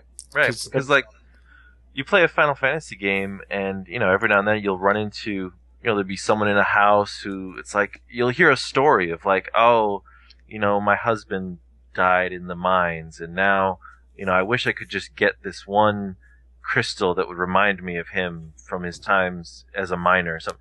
Like, you might get something like that, like, once per game. And as you were talking about, Stephen, like, sometimes you can sort of fill in the blanks. Like, there's little hints that there might be some sort of, a character with more of a backstory. But I wish they were just a little bit more frequent and certainly more overt. Yeah, like maybe some middle ground, and probably very middle, because I wouldn't want it to go all the way to the spectrum, but between Pokemon and Xenoblade. Xenoblade's got that huge, quest system. And you don't have to do everything, but maybe certain Pokemon you can only get by doing a quest, because you're only in that area for that. Yeah. I think Dragon Quest IX is a good example that they had a really good side quest system. Like, every town you go into, you'd meet, like, NPCs that were, like, unique, and they would have, like, a story, and you could do something. It was totally optional. You didn't have to do it, but if you did it, you'd get a little reward, and it was just like, it didn't make it feel like more of a fleshed out world. I think you're absolutely right. I think that would be the middle ground Stephen was just talking about. I think that would probably be the way to approach it. Yeah. Yeah. So maybe with the next one, because I feel like it's good that they don't focus maybe so much on some crazy story about changing the weather and all that stuff, but they shouldn't get rid of it altogether, and just rely on a Team Rocket looking guy, and then that's it. Because that's all I've seen so far. These guys in like red jazz pants with shades. Team Flare. Yeah, Team Flare. Like I don't even know why they're themed that way right now, because nothing has happened. You know, Right. I wish that there was more of a reason. Team Rocket was really a distilled, well done antagonist, I think. Yeah. And it's not just nostalgia, I think, for me. Mm-hmm. I have to say, seeing as all Team Flare have red hair, Yeah. and coming from Ireland, I have to say that's tantamount to racism. So this is an anti-Irish game. Yeah, or Scottish, either Or way. Scottish, yeah. Well, this region is supposed to be based on Europe, right? So Yeah, based on kind of France, French, mostly but France. that's very interesting. You can't trust gingers. That's the moral of the story. Yeah, I guess so. Hey, going back to something someone said about the fact that it's an open world game. The thing that takes me out of that open world is the way your character moves. Like, I had no idea it was going to be on that grid-based system. When you tap the D-pad, he just takes one square forward. Mm-hmm. Yeah. Honestly, I was sort of hoping for like a Animal Crossing style. He's able just to run around. You can run in Right, circles. where the grid exists, but you're not really on it. Because Yeah, in Animal Crossing, you definitely can only plant within the, flowers within the squares, but you can run however the hell you feel like it. Mm-hmm. Yeah. I just feel like the control apart from, I have to say, the rollerblades work very well for me. I really like it. Yeah. But, see, just when you're walking, that bugs me. Yeah, and that's a really interesting point you bring up, because that has been changed from all previous games in the series. Now you're on a 8-directional movement system, and the rollerblades obviously prove that you can move more freely than ever before. But honestly, I'm having a little trouble with the blades because they're definitely less accurate because you're still using that grid system. I'm constantly overshooting and having to remind myself to use the D-pad to get the skates off and actually move and adjust where I'm at. It's I guess it was a good idea, but maybe they didn't implement it correctly.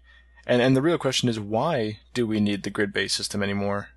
Because you could still have a Pokeball hidden at the very edge of something, and you don't need to have it in the exact grid. Pretty much every area of previous Pokemon games, you'd have random battles. You go into a cave, you have random battles. You go outside in the grass, random battles. Well, now they do things a little bit differently in certain areas. Where, like in a cave, instead of it being random battles per se, you can kind of almost foresee when a battle might occur. Like the cave will be really dark, and then that when you enter there, you'll have a battle, and then it'll light up part of it. And again, not like it's going to ruin your experience, but right now, right in front of the power plant, kind of like in the Black and White series, there's a lot of dirt. It almost feels like a construction zone, but it's not construction. But it's just kind of like a desert section of the world. It's in every Pokemon game. But now you can see what almost look like little not tadpoles, but little frogs like crawling underneath the ground. You just see a shadow. And if you run into one, then it's a battle. So they don't have random battles anymore in that sense. It's almost like Zelda 2, where you can see the shadow. And this happens in certain areas. Of course, in the grass, it's still normal. But, so why, okay, I brought that up. I have to remember why I brought that up in relation to what you guys were just saying. Something about how... Oh, did you remember it? Well, not really. But I mean, so we have this freedom of movement, and yet these characters, like the digging Pokemon, he still moves in squares. He'll never come diagonally right at you. It just seems weird that some things like that, which is an improvement, but also ends up being stuck in an archaic grid-based system, and all the landscape is not really organic. Even though they've done a lot to improve how it looks, it doesn't feel that organic because every cliff or edge is so, squared off and everything. That's a good point. So I don't know if it was lack of development time or if these creators really don't feel the need to do that yet. They probably just... I get the sense with Nintendo in general, and certainly with a big successful franchise like Pokemon, I think they always are just, incremental changes, I think is their motto, because they don't want to scare people off. People have shown too many times, as many times they ask for big changes, that when you give them big changes, they're like, "This is not the big change I asked for." So Exactly. Yeah. yeah, I guess. but I will say, like, I do not like the rollerblades. As you were saying about overshooting stuff, like, I kind of feel like I'm just like I start moving with the rollerblades and it's just like, whoa, where am I? Like, Jane, get me off this crazy thing. It's better in some areas than others, depending on where the camera sits and everything. But Well, so one thing I looked up that really helps, and you've all probably discovered this on your own, but when you use the dowsing machine, you get that freedom of movement that you get with the circle pad, and you can still hold B to run, but it's just not. You're just slower. interesting. So basically, I just have the dowsing machine set to Y, and pretty much any time I'm going to be moving for an extended period of time, I just have the dowsing machine out, and then it's like perfect. Then it's like the best of both worlds, because you get the movement in the 8 directions, but the speed and momentum is manageable. And then you get to find items. Of course, yeah. Which is kind of, I mean, even in the past games, I would tend to have the dowsing, like on the Poké app or whatever, I would tend to have it out all the time anyway, so works alright for me. I actually really like the rollerblades. I was thinking, like, man, I want this like in every like JRPG from now on.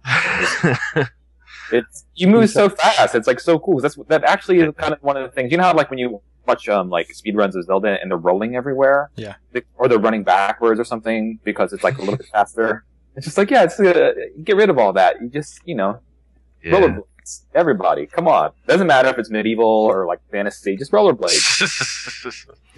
I would encourage you guys to go back and play previous games in the series, especially the like original first 2 generations. But one thing that you might have a hard time going to is kind of that grid-based and slow-moving gameplay. I think since the first game, there is a bicycle, which kind of is the rollerblades of yesteryear, but Yeah. Right. You're actually still locked into the grid there, so you got to zigzag with speed, which actually isn't really the best way to zigzag when you're trying to be navigating through different parts of the world. So that might be a little bit of an interesting hurdle to get over. Yeah, there is a little bit of like not jankiness, but just kind of it's like a little stiff in the way you talk to NPCs. You kind of have to be standing in the right grid spot and facing in the right direction. Right. You don't automatically kind of like they don't look at you and lock into you. They might actually turn away from you and you have to walk around them. Stuff like that. It's just like there's a lot of little things like that that could be streamlined, but I just kind of assumed that was like they're making this big jump from like 2D to 3D, and they did a pretty spectacular job in most areas, but it's a little bit rough, and that's okay for their first foray. Yeah, it's growing pains. Yeah. Yep. How do you guys feel about riding Pokemon? I haven't done it yet, so I don't know. No comment. Well, didn't you have to do it to the Rhyhorn to get to the glittering cave or whatever? I don't think Yeah, and there. worst controls ever. Worst controls ever? That thing riding that Rhyhorn in the Rocky point. Oh my god, that was murder. Well, you know what? You're really not being over exaggerated. That guy, he was like moonwalking and going in the wrong direction, and it was just painful.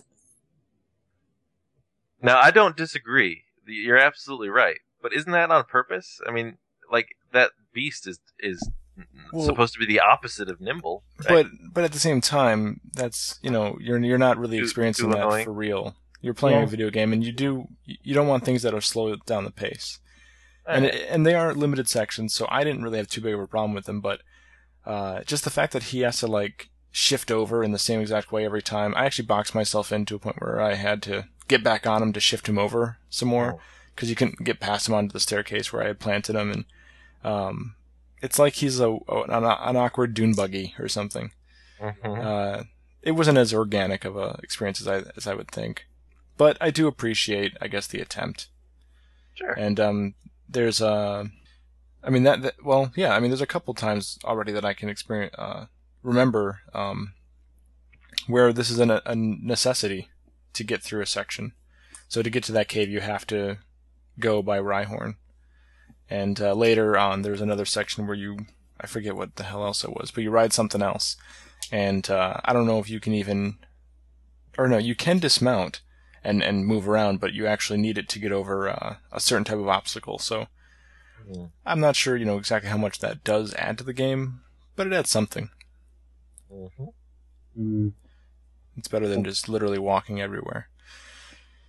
We've kind of strayed from this one thing that I definitely want to bring up because it's arguably the biggest change in the Pokemon series so far. And even though you guys are new to the series, you might have something to say about it. So, Mega Evolution. It's essentially a fourth evolution, but not something that sticks, So, Joe, let's get your opinion really quick here, as a long-standing fan of the series, and then I want to hear, what Connor and Charles have to say about it. Okay, this is not going to take long because, like I said, I have not actually been able to use that yet. So I only know I can only speak out from a hypothetical. Using it doesn't. Well, I guess that'll be something that I can add, or the other guys can add. But using it doesn't really add much to the experience. It's more about the concept, and you can surely can speak on that. Is it really just what it sounds like? It's just a more powerful version, and that's not. Yep. Not really too much more to it. Yeah. And you can activate it. You can activate it only on one Pokemon per battle. So if I activated my Blastoise Mega Evolution, I couldn't go to Blaziken in the same battle, like a boss or a gym battle or something. But it doesn't even take an extra turn to use. You just flip the switch. So the only thing it really does is add some animation time to your battle. Well, my only opinion on it beyond that just goes back to my minor OCD that we've mentioned on the podcast several times, but there's just something that bothers my OCD about having like an evolution that isn't permanent. You know what I mean? Like I like to be able to like look at my evolutionary lines and as I prove with the living dex, like literally have one of each. But this sort of breaks that. This is sort of like the sometimes evolution, and there's just I just have some weird mental issue where that just doesn't make me comfortable. That makes me uncomfortable. So that's pretty much my only real Mega Evolution opinion is that it just seems, I don't know, it just kind of bothers me. It's like I don't know, it's uncomfortable. Connor, were you trying to say something? Oh, I was just going to say, you reminded me that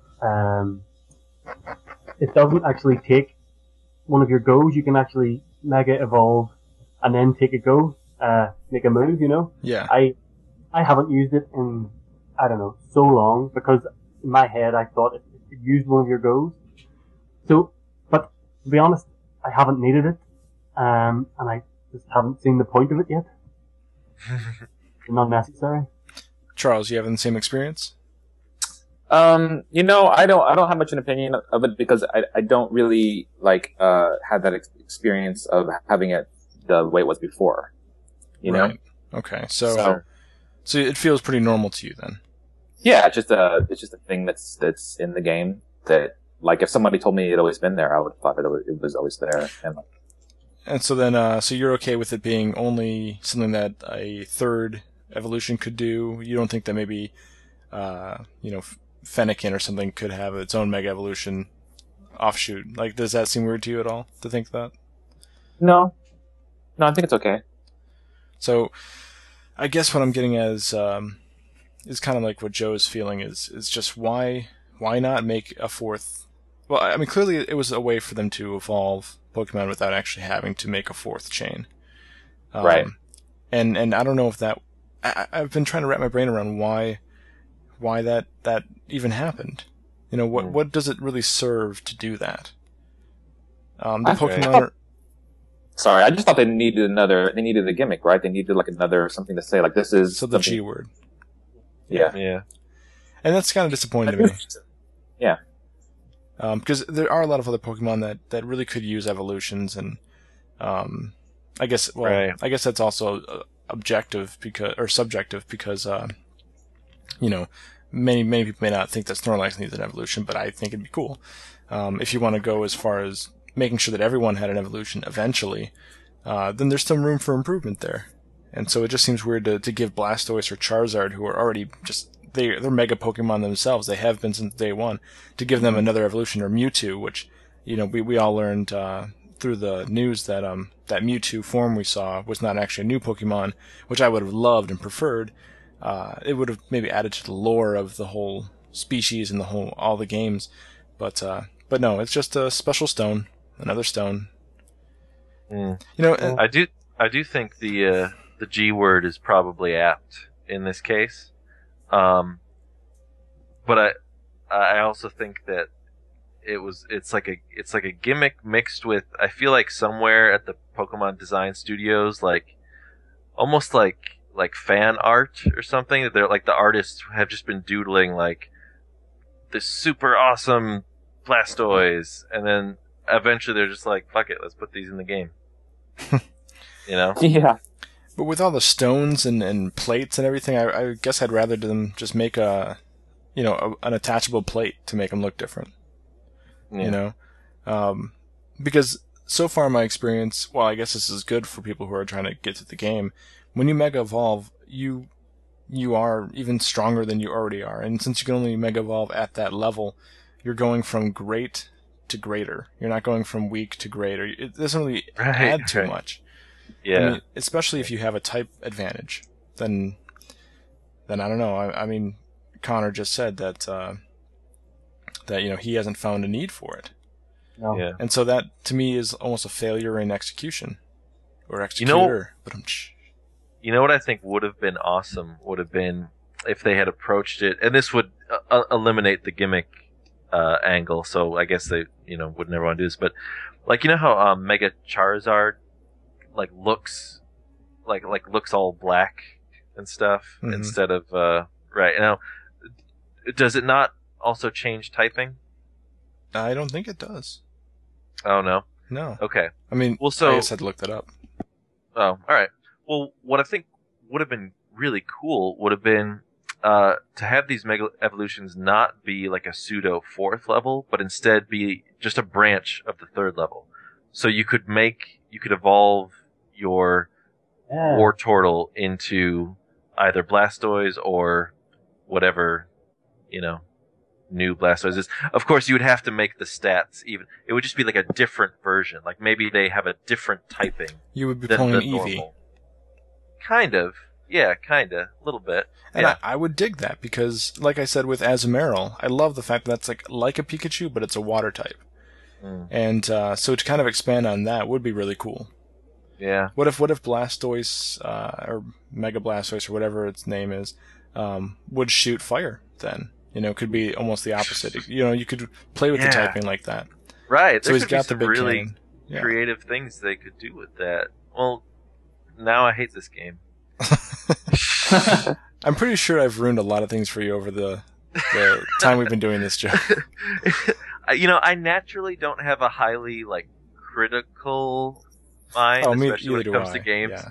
But then, I know. But then it's like we talk through these things, and then I'm just like, oh god, yeah. And the thing is, we don't talk about these things off air, so we always end up coming to these epiphanies and then hating things live. Yep, we need another depression cast. Yeah, I mean, there's a lot of creativity to be tapped, and all this really does feel like is yet another stats boost. And then, with Blastoise, he goes from 2 cannons to 1 central one and then some hand cannons. So he's like Spider-Man now. He can, shoot things out of there. And looking at the stats right now, between the characters, is possibly something kind of fascinating. So I'm looking at the Blastoise, and his HP doesn't even change. Well, I guess maybe that can't because, you'd be gaining HP in mid-battle. But, yeah, the attack goes from 83 to 103, defense 100 to 120. So it really is just a stats boost, and doesn't seem like it really adds much. So I guess it is, to me, it's just a gimmick. And like you were just saying, like a branch at the second level to a new third level would have been much cooler. Yeah. Like, and as you were saying, like a chance to then make it like really a radical difference, like all of a sudden fire type, or I don't know if you need to go that extreme, but just, some tweak. Because they usually, even with the third evolution, you'll gain like a second typing sometimes. Yeah. Mm-hmm. So it wouldn't be that much of a stretch, but yeah. Well, now, do you think there's room for the next game to do this and drop Mega Evolution all over and just make that happen? Maybe. I think maybe if you undid it, if you could just be like, you would say you could keep the stones, but then have the stone be what you would use on the second. To evolve. Yeah. Right. Yeah, like maybe, maybe everyone loved their Pokemon so much that the whole world just had that feeling, and you didn't need the bracelet anymore, Yeah. Maybe, hopefully that's at the end of this game, but, that'd be awesome. And I wouldn't think, it's probably not gonna happen, but, I do think the Pokemon series would be capable of things like that, because they do add and remove features. They do remove features sometimes, or maybe features isn't the right word, but they remove aspects. Yeah. So, and I guess maybe our guests wouldn't know, having not, played them all over time, but, just little things like not having the Pokemon follow behind you, which was a thing that people were over the moon about in Heart Gold and Soul Silver. Mm-hmm. Just things like that. I get the sense in this game that there's no weather, that there's no like seasons. Right. Yep. And I haven't tried the web portal stuff, but is there even still Dream World this time around? I can't speak on that. Can you guys? Like, the PSS stuff? Well, the Dream World, Joe, explain that to us really quick, what the Dream World was about. Dream World in Generation 5 was kind of a weird and kind of a fun thing, where you would, like, in your game, in your actual DS game, you would quote-unquote put a Pokemon to sleep, and then they would dream. And then you would go to your web browser on your computer of choice, and you would access this part of the Pokemon website where your Pokemon would be dreaming, and you're, like, playing out their dreams. And it was another way to get more items, and you could catch Pokemon that were either not in the game or more difficult to get in the game. And then, after you're done with the browser version, you kind of then send that data back to your game and wake up your Pokemon, and then you get that stuff.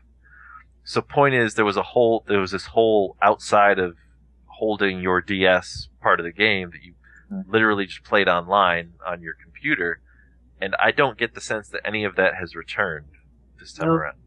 So, I feel like, as a first-time player, I feel like there's already too much stuff. Yeah. Like, I was thinking, this is because there's like, been a million iterations of this game, and every time they add like a little thing, like the Pokemon like daycare center or whatever, it's just like, oh yeah, these things were probably new at some point, and they just, for reasons of just continuity, they just keep all this stuff. But now there's like, I feel like there's just like a million. It's like it's a little overwhelming as a new player. It's just like all the different systems and different, Yeah. Yeah. So and something like the daycare, I think, is essential for breeding, and that's become a really important part. But I'm glad that they didn't bring back the movie studio. Although there's always some form of it where you get to dress up your Pokemon and do stupid stuff. Well, you do the trainer video right now, Yep. which is pretty cool. Yep. But totally bizarre. Yep. I haven't dabbled in that, so I'm not really familiar. Totally bizarre, but I think it is an upgrade. The movie studio was stupid. Yeah. And I love dicking around in games, but the movie studio was not my... Yeah, Charles, it sounds like you're spending a lot of time with the Pokemon Ami. Is that right? Yeah. Not a lot, but a little. Like, I like it. I'm just trying to get, I don't even know if I'm going about this the right way, but I've been trying to get my Litleo to evolve. So like every day, like I pet him and I play a game with him and I feed him a bunch of pups. And so far he hasn't evolved, but, it's pretty cool. It's pretty fun. Does that one evolve on friendliness? I don't know. Oh, okay. I'm going all, I've been trying everything. I just figure it's like, those little status updates pop up and it's just like, you guys are really close. You guys are best friends. And I'm like, I assume it's gotta help, It's like everything has to. This Factor. Pokemon wants to move in with you. Yeah. This Pokemon wants to take your relationship to the next level. Yeah. Pokemon starts eating your food and not chipping in for groceries. Yeah. I also like, you know how you have to have like the bottom screen designated a certain thing? That one annoys me the least. I don't like having the PSS default one down there because I'm usually not online, so everything's grayed out. It just kind of serves no purpose. But if you have the Monami up, it's kind of funny because you're like, if you run left, your little Pokemon's all like tumbled to the right. Like, Right. It's like watch them down there, like being thrown around as I'm rollerblading all over the place. It is really surprising that there's no dedicated map down there. Oh, yeah, that's a huge mistake, I think, like a missed opportunity. That would change everything for me. Even when you're in some buildings, like I get confused, some of the larger. And I understand too, you don't necessarily need to know what route you're on. You know, you don't need to know where you are in relation to everything else. At any really given moment, it doesn't really relate to what's happening where you're at. But it would still be nice to see how you're progressing, getting closer to like a big, hub or something, or for planning out where you have to go to catch Pokemon. It might be nice to have that just easily accessible. It's like an archaic design choice that someone made a long time ago that was awesome, and they're still not using it. Yeah. I mean, sometimes it's obviously not necessary to have the map down there. I just think it would be like fun and interesting and helpful, and I'm a big fan of maps, even if they're kind of overkill, and I just like to see, Well, they could take it further and actually allow you to click on a route and see what Pokemon you've seen there. And then maybe they could have a number of, maybe there could be some sort of sensor that it could tell how many other Pokemon exist there that you haven't caught yet, at least to give you a number. That might, aid things to aid you in collecting them all without having to go to the internet. Well, they kind of had something like that in Gen 5, where you could click on the routes of the map. It wasn't a detailed map, but you could go through and, actually I think it was just a different setting on the Pokedex or something. Yeah, I think you can do the Pokedex. If you go into summary, there's like a tab somewhere that shows you the map and you click on it. I think it only tells you where that specific Pokemon is or something. Yeah, so I think to have like a dedicated general, detailed map would have been really sweet. Right. Yeah. But yes, I would have preferred a detailed map. This is actually the first game where I find myself sometimes getting lost and actually wishing there was a map like that. And even in is it Lumio? Yeah. Like I can't even go everywhere right now, and I'm still just like I don't know where I am. Right. Me too. Here's the streets all look the same, and there's always a cop standing at the end of the street blocking you. Yeah. So that's the first city where I've been like, I need a map for this. So the worst place for that was the Azure Bay. You probably just passed that, Stephen. You surf on a creature. Yeah. Yep. And I mean, the game gave me nothing but hints that there was something out there that I was supposed to look for, but my God, I spent ages adrift at sea, and all I was doing was just getting into fights with tentacles. Yeah. They're the Zubats of the water. That's what they are. I did just escape that area, and I remember I went north, and I guess I shouldn't have assumed that. I do know the general map outline, so I guess I should have known better. But I went north, I fought a bunch of, not bad guys, but just I fought a bunch of people, I fought a lot of tentacles, and I get to this island, and it's got a little cave, I'm like, okay, sweet. And I go inside there thinking I'll find something for my troubles, and it's just empty. And I'm like, okay, so I've got to come back here in God knows how long to, when it's actually relevant, you know what I mean? Mm-hmm. So, something later on, yeah. Yeah, and if I had seen the map, I would have noticed that it's just a little jaunt. It doesn't actually take anywhere else, and I would have been like, okay, I'll come back, when I have everything. Because typically those little... The problem I had was...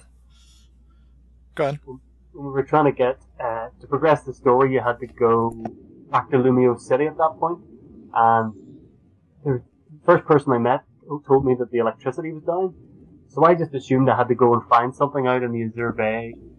Something was causing trouble, because, I don't know, I missed the cutscene. I didn't go far enough to trigger the cutscene to get me into Lumino City. I don't know. It was an annoying part of the game. But, it's done. It's done. I'm over it. You're not losing sleep over it anymore. But yeah, so I guess woulda, coulda, shoulda. Maybe with the next one. We are starting to run out of time here a little bit, getting close to, it's well over 2 hours now, so I guess I wanted to mention one thing, maybe two things, but the graphics and the 3D effect and all that, that's also, besides Mega Evolution, probably the other huge change. And again, you guys don't have too much of an experience with the old school, style and the pixel art and all that, but how did everyone like the 3D graphics? How do you think that the fidelity of the graphics turned out? And then afterwards, I'd like to hear about the 3D effect and how it's selective. I don't know who wants to jump on that first. Okay, I'll say obviously sprites have that sort of timeless quality, but I think they found a nice balance, a nice hybrid here between sprites and polygons with the graphics, and it looks pretty good. It looks like it'll last the test of time a wee bit, I was pretty disappointed that 3D wasn't throughout the whole world, especially when you get to that palace. It's quite early on in the game. There's a few scenes in there that I thought, oh man, it's beautiful to see this in 3D. And then randomly there is one scene on the balcony where there's a fireworks display, and did you notice this? It was in 3D. Yeah. Oh, I didn't know because I had the slider all the way off. But I was thinking to myself during that scene, this should be 3D. It would be so cool. Yeah. How would you know? Yeah. I'll jump in. I think it's a beautiful game. Like, I'm really enjoying the art style and like the little details, like the grass blowing and like the shadows of the clouds and like some of the architecture, like the castles and the palace, and even like the details inside the homes. Like you have like little refrigerators and little kitchens and little sinks and stuff. I think it's gorgeous. I really enjoy it. I do think it's unfortunate that it's not stereoscopic 3D because I think that would add a lot to it. But I've just, kind of put my slider all the way down and just like, forget it. Like, see, and I think Nintendo was, I think they were hoping you'd leave it on so that whenever it did kick in, it'd be available. And yet I think a lot of people are just keeping the slider off, assuming that it's not worth, waiting for the next moment. It actually annoys me to go back and forth. It's jarring. I'd rather have one or the other. And I also find that it's really shallow 3D, even in the 3D spots. So it kind of plays with my head a little bit anyway, because I'm like, wait, is this 3D? I can't tell. And then I rotate the screen and I see it, get the double image. I'm like, it is 3D, but it's like barely 3D. And it's, it defeats the point of having the slider, because it's almost like they give you two positions off and barely on instead of like the full range you're used to in most games. So I was just kind of like, this is, my OCD tendencies will bother me less if I just accept the fact that it's not 3D and turn it off and just, carry on. Don't you, you've already sort of, people alluded to it, but don't you feel like this whole game was supposed to be in 3D? Yep. Like, there are several times, just walking around, like, even in Lumos City, like, the way the camera angles are and certain interiors of certain buildings, it feels like, or when you're walking down that path of trees before the... oh, yeah, that part's really cool. Yeah, but, like, you're telling me they made this in 2D on purpose? Like, I don't get it. I think they probably had performance issues and just decided at the very last minute to scratch it. Or I think they had this weird thing where they're like, well, we don't want parents to think their kids are like looking at too much 3D. So we'll just, or a combination of both. They're like, this 3D isn't really working. Isn't optimized right. And, let's just get rid of it anyway because for the kids. But aren't there parental controls that can lock down 3D on the whole system, on the system level? Yeah, totally. So but I'm just being overly cautious, just what if, like, some, like, kind of the swap note thing, like, what if there was a kid who played 100 hours of Pokemon and all in 3D and then he complained of nausea or something to his parents? Like, even if it was unrelated, why he should stop doing drugs. Yeah, stop chewing those Flintstones. I do think during the battles, when I kick the 3D on, I don't usually notice frame rate drops that much, especially anything under, or, like above 30. But I don't know what it drops to, but it drops a lot.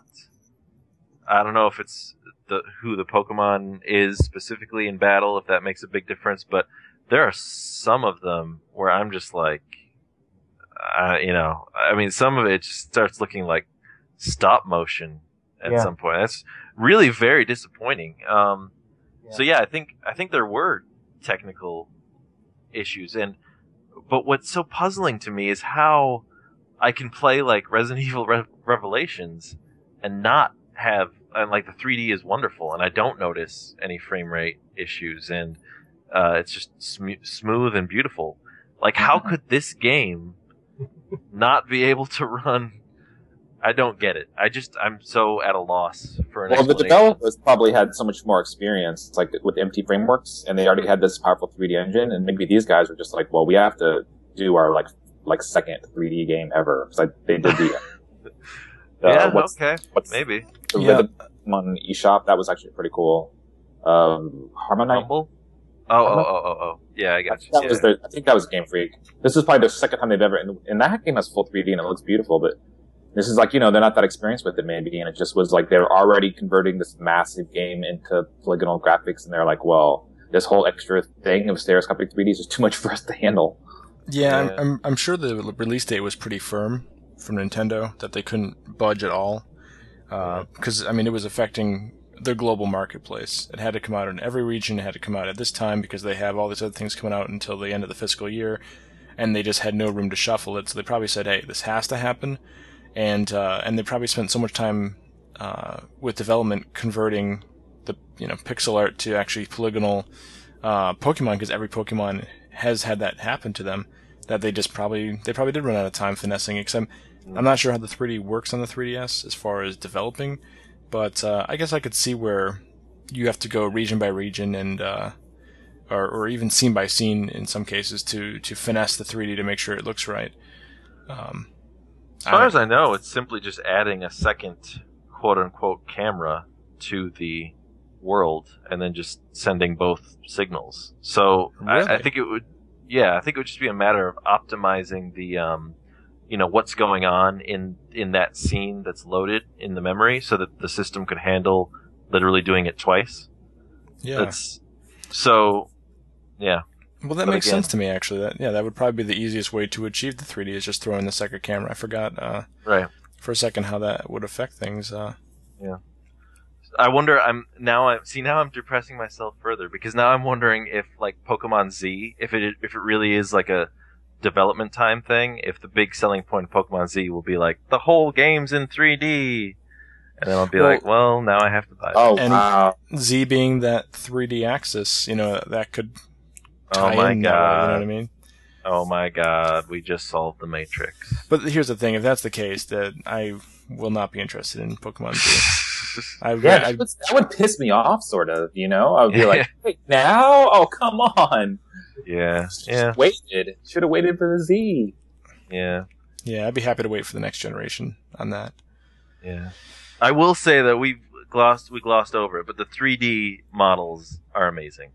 They do look nice. So much better. So much. I feel like for the first time, I'm playing a game in which the Pokemon that I see in the cartoon and the movies, is actually in the game.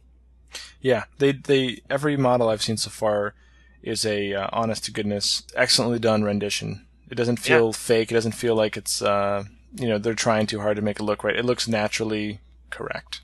Yeah, and there were, on that other Pokemon podcast I listened to, they expressed the same sentiment, which was that there have been Pokemon where I've been like, I've just thought were lame, but seeing them, sort of like rendered this way, you get like a new sense of their personality or at least what's unique about them, and it allows you to appreciate them in a new way. So like, Mawile, I don't know how you say it.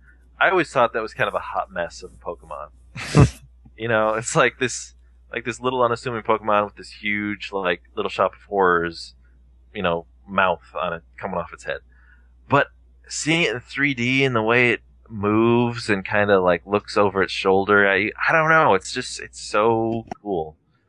So that was a big deal. I think that was a huge leap forward for the series, and I'm really glad about it, because I'm a big fan of sprite artwork, 2D sprite artwork, and I was a little apprehensive at first, like a lot of people were, but now I'm totally convinced they pulled it off. Yeah.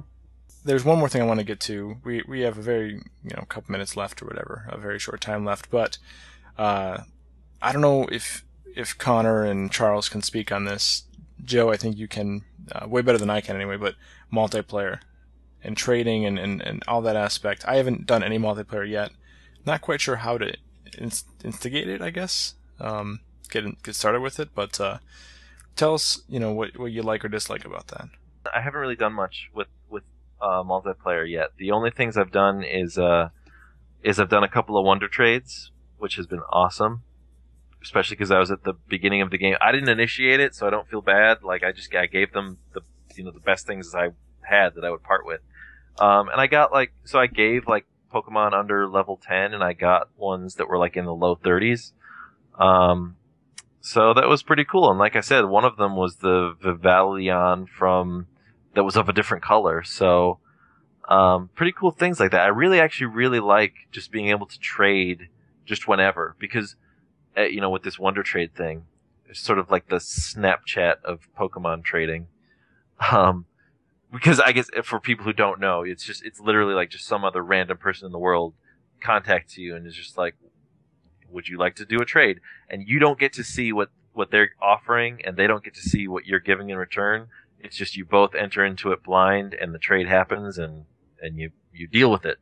But so far it's been very positive and pretty darn fun. And I think it could be one of those things that, after I've beaten the game and after I've sort of gotten my fill of online battling and stuff, I think that could be the kind of thing that would really be enjoyable and rewarding, to just take these oh, I have this level 70 Pokemon that I just don't really need. I'm gonna surprise someone with it, I think that'll be pretty cool. The only other thing that about the online multiplayer that severely disappoints me is that my favorite aspect of Gen 4 out of the entire generation was that you could do online co-op with your friends. So me and another human could play online against the computer in double battles. And they had some weird gimmick about you were playing in an amusement park or something, and you got this currency called battle points. There was some other things you could do with it. But for me, the point was that I could interact with other people. I could put the work that I put into these Pokemon to good use, and it wasn't competitive. Because the thing about Pokemon, and the thing about my personality, I'm not an overly competitive person, and I always kind of if I lose all the time, of course I don't enjoy losing all the time, but if I'm playing like a friend and my Pokemon are just better, or my skills are just better and I'm winning all the time, I don't enjoy that either, because then I just feel bad for them. So the beauty of this system was that, we all win. We all win together or we all lose together. And that was only in Generation 4, and they took it out in Generation 5, and they kept it out now in Generation 6, and I can't believe it, because as connected as the 3DS is in general, and as this game tries to be, I'm just so surprised. That mode is actually still there in Generation 5 and 6, but it's restricted to local multiplayer only. So it's only if me and someone else are, going on the 3DS wireless in the same room, we can play co-op. Just extremely disappointing. I just have no idea why in a game that actually has that mode and would allow me such freedom as to randomly trade with people across the world at a moment's notice, but I can't do this one co-op mode.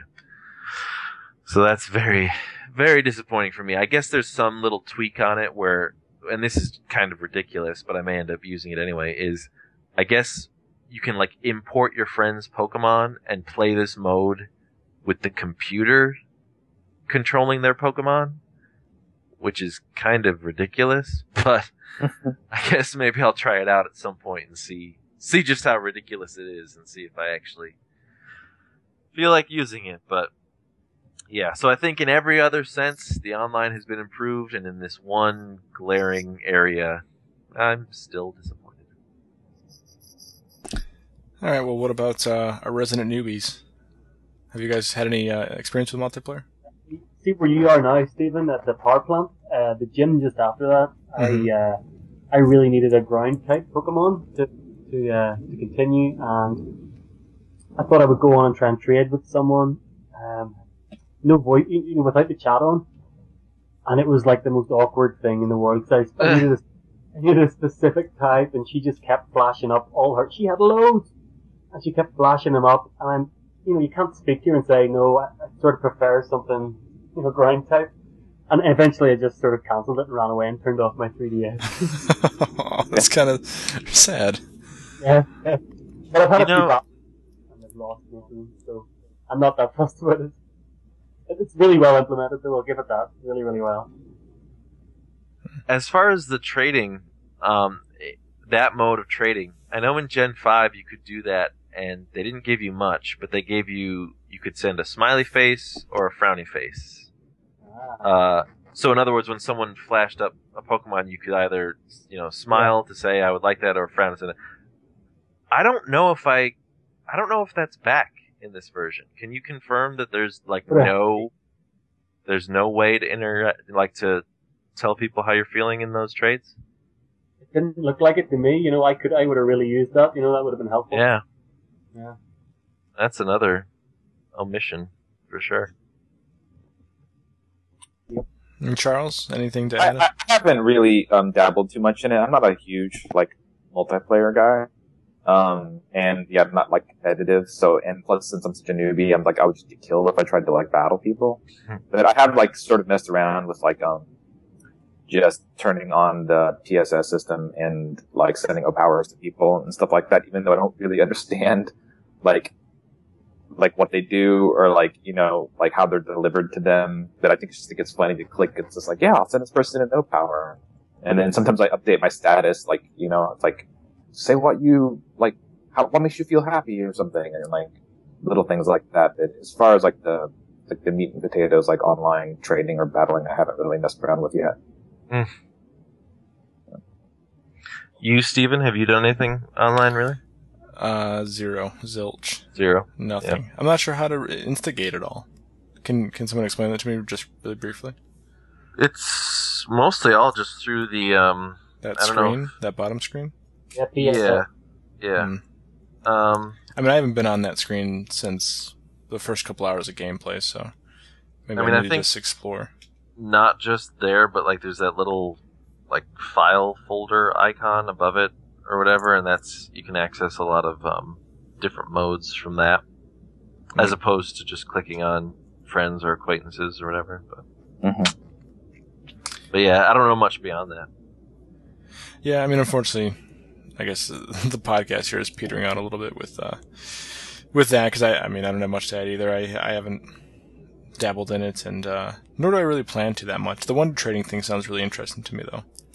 And since I'm not looking to get a complete dex or hold on to a living dex or something, I might be able to be a little more crazy with just giving away things. And here's one I think rumor, and I'm always scared about spreading rumors, but I have heard through that Pokemon podcast that with the wonder trades, I guess people are just starting to figure out how to hack Pokemon for the 3DS, which, the hacking community had just not really tried all that hard because there was no Pokemon game yet. So I guess now they're trying, and I guess some people are succeeding in being able to hack some 3DS information.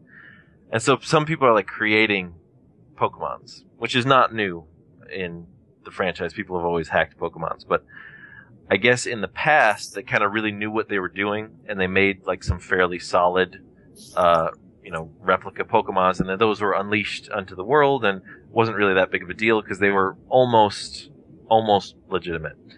I guess now these hacked Pokemon will corrupt your game. So if you get one via Wonder Trade, it's pretty serious.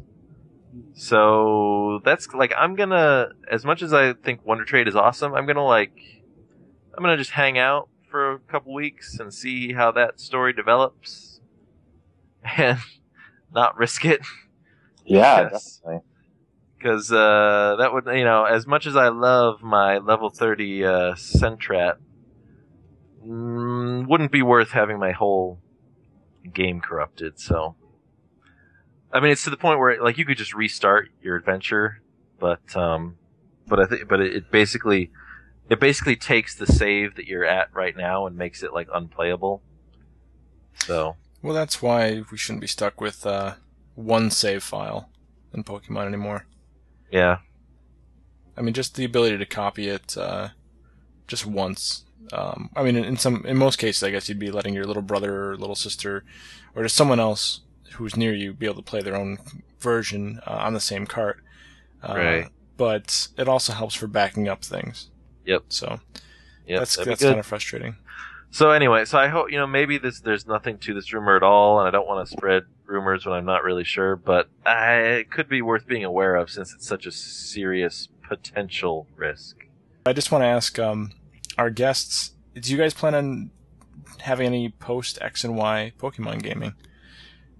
Connor, do you plan on continuing with the series or continuing to look into it, or do you think this might be? I mean, I guess that's kind of an awkward question because you don't know how you're going to feel at the end of the game itself if you haven't beaten it. But can you see yourself getting more involved in the series now that you've kind of broken the ice?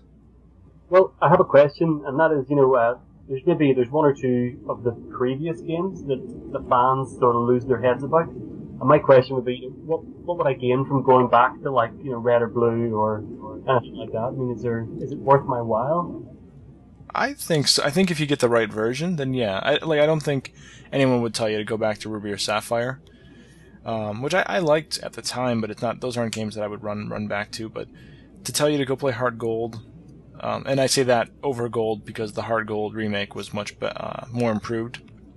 Well, I have to say, overall, I'm getting a little fatigued with it right now, but I know I'm getting near the end. I'm hoping some plot contrivances are going to come in here and mix it up a bit. So, yeah, I'm going to play through and we'll see how it feels. Maybe in a couple of years. Yeah. I'll jump on with the next one. But I admit, having started now, you may not get the same kind of gratification that others would by going back, because even if someone had played Red and Blue, skipped Gold and Silver, and then now was thinking of going back, they'd get something out of it differently than you would. Because one thing that I get from it is when I play Red and Blue now, which I haven't done recently, but if I was to do that, I'd have the 150 Pokemon just focused. And there's something really nice about having a limited set like that. Not in a sense of limited that, I can't get them unless I do this, but the fact that the game had 151 Pokemon in it was, again, it kind of felt like a pure version of the game. And it didn't get muddied up. There's less types. It sounds like it would just be taking away good things, and in a sense I guess it would be, but there's something nice about wrapping your head around, the basic 15 types or 10 types or whatever it was, and those Pokemon. It actually might be a cool challenge to try to go back and collect a full dex from that generation, because it's a little more feasible. And but I don't know if you would really get that enjoyment out of it because you don't have any sort of nostalgic bone in your body for this. Yeah, exactly. Charles? Yeah. I'm enjoying the game, and I plan on completing the main story, and depending on how fatigued I am by the end of that, I could go on to try to catch them all, complete the Pokédex. But yeah, I don't really see myself buying the inevitable Z version, because after I think it would be too much of the same. So I might wait until the next, whatever the successor is to the 3DS, or if there was a console version or something, maybe jump on to the next big version. And I don't see myself going back either, because I feel like that from what I've heard about this being kind of faster and more streamlined, I don't think I would want to go back to something that plays a little bit slower and clunkier. Yeah. So I think, the thing that I do love about those old games is the pixel art and the music are totally beautiful, that I can kind of just look at YouTube videos of that. And I've kind of been doing that from the very beginning. I've always been really interested to see those games and just to see what's the art style and what's going on in them. And I think that's really cool, but I was just kind of I'm no interested in playing a turn-based RPG that takes that long to level up to progress through, Well, and there's rumors of the next Pokemon game being a remake of Ruby and Sapphire, because they've remade the originals with Fire Red and Leaf Green. They've remade the second generation with Heart Gold and Soul Silver. And so to take Ruby and Sapphire, but then give it this coat of paint and give it these enhancements, that might be a cool way to experience, older games. But I can't imagine they would apply that to the games that have already been remade before. Yeah. So, which is unfortunate because, again, like in my opinion, those first two generations were pretty much the purest and most wonderful. Even though I am enjoying a lot of the improvements and a lot of the things they're doing now, I'm definitely not hating on that. But I guess we'll see. We should, when the next Pokemon game does come out, if you guys get involved, we would love to have you back to see what you guys think about that. But not until then. Yeah, you're right. Okay. I love having it on the eShop, like the eShop version, because it's always on my 3DS. Because it's not the only game I'm playing, but it's so fun to like pick up for like a half an hour, and I could just play in little sessions, and I can see myself. It's probably going to take me like 6 months to finish this game, but that's usually the way I play JRPGs anyway. Like it took me like probably a year to finish like Dragon Quest IX, but I enjoy playing those like in those little spurts because it also doesn't feel too grindy. So it's like just so perfect to have it on the system at all times. So like I can just kind of I'm like really satisfied right now to think like for like the next 6 months or however long I'm going to have this as my go-to thing whenever I just need like a little fix. So it's great in that way. Cool. Great. Well, I guess we should wrap this up. Let's wrap it up. Before I go into my conclusion spiel, I want to hear what everyone's favorite Pokemon is as of right now, which I know that for our guests is a bit limited compared to Joe and I, but let's start with Connor then first. Do you have a favorite Pokemon that you've come across so far? My favorite Pokemon right now, it's not on my team, but it's like a flying squirrel electric type. Like absolutely Nice. Love it. Emolga. Okay. She just floats there, cute as a button, sort of with electric moves. Yeah, I love her. Cool. Okay, and Charles? Litleo. Litleo? He's my dude. I wish I had him in real life. He'd be badass walking around behind me. Setting people on fire if they annoy me, if they get in the way. No one would mess with you, that's for sure. Nope. And Joe? I'll limit this to Gen 6 and I'll say... Well, don't, because I'm not gonna. Oh, no? No. It'll take me too long to decide. So I'm just gonna go with, right now, my favorite one from playing this game is Pancham. Little panda guy. He's so awesome. I'm so glad they made a panda, and he looks so cute and also badass at the same time. Well, and what about for you? Well, I honestly have not experienced enough of this gen to have a strong opinion on that, unfortunately. Because I've collected some Pokemon outside of my own team, but they just kind of get thrown into the box and forgotten about. So, my favorite Pokemon, though, hands down, is Dragonite. Dragonite. Yeah. Huh? Do you guys, Connor and Charles, do you guys know what Dragonite Nope. is about? He's Plus just the Magic Dragon. Yeah, he's just a big dragon. He's a big, adorable dragon. And he starts off from being almost like an eel, but he grows into an adorable dragon. And, but yeah, absolutely, he's always been my hands-down favorite Pokemon ever. He's got a pretty good combination of strong and adorable. Yeah. In how he looks. Yeah, I just looked him up right now. He's pretty cool looking. Yeah. Yeah, if I get my hands on a Dratini or a Dragonite or something, I'll try to breed him, and if you guys want him, I can try to hook you up. Because he is badass. Yeah, if anyone listening wants any Pokemon, I am glad to breed for them. So please hit me up. Please give my living decks a purpose for existence. All right, sounds good. I kind of felt bad asking Pokefreak for 2 Pokemon, because I asked for a Ditto and I asked for Chespin, but I don't feel so bad about asking all these things for. So I'll create a whole list. Please do. All right, sounds good. All right, well, that wraps up another episode of the Negative World Podcast. I don't know if you guys, Charles or Connor, I don't know if you guys have anything you want to plug, Twitter handles or anything like that. No, I'm good. No plugs. Okay. Well, I didn't think so, but I thought I'd ask. And, Joe, you've got Nintemple. Yep, that's it. Nintemple.com. And, I'm just affiliated with Negative World. And we'd really like you to come over to negativeworld.org and comment, and you just got to find the thread associated with this episode. And if you don't want to come over and subscribe, you can reach us through the Facebook page. You just got to search for negativeworld.org. And you can always follow us on Twitter. Negative_world is our Twitter handle. And as always, I'd like to encourage people to listen to the Enhanced podcast with chapter markers and art and all that jazz. And I guess I just want to thank our guests, Connor, Charles, Joe, my wonderful co-host as always. Thank you, sir. Thank you. Yeah, thanks for dedicating so much of your time today. This was an epic podcast. Yep. And felt a little grindy at times, actually.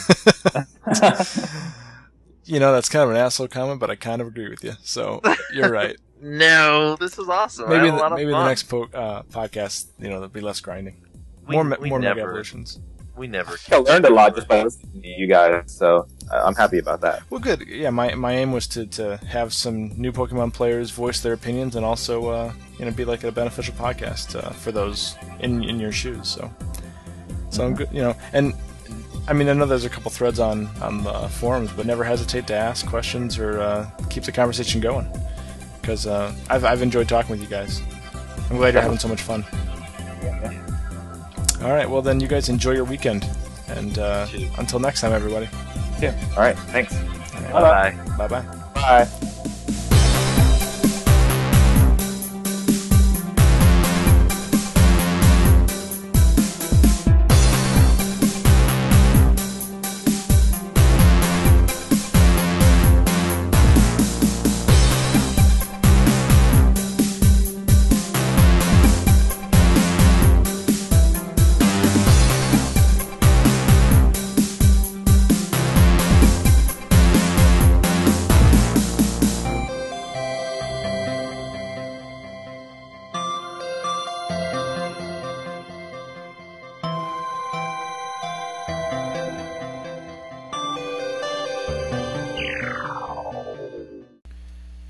There is one more thing that I wanted to plug today, and that's a Kickstarter on behalf of my buddy Matthew, known as Triforce Bun on the forums.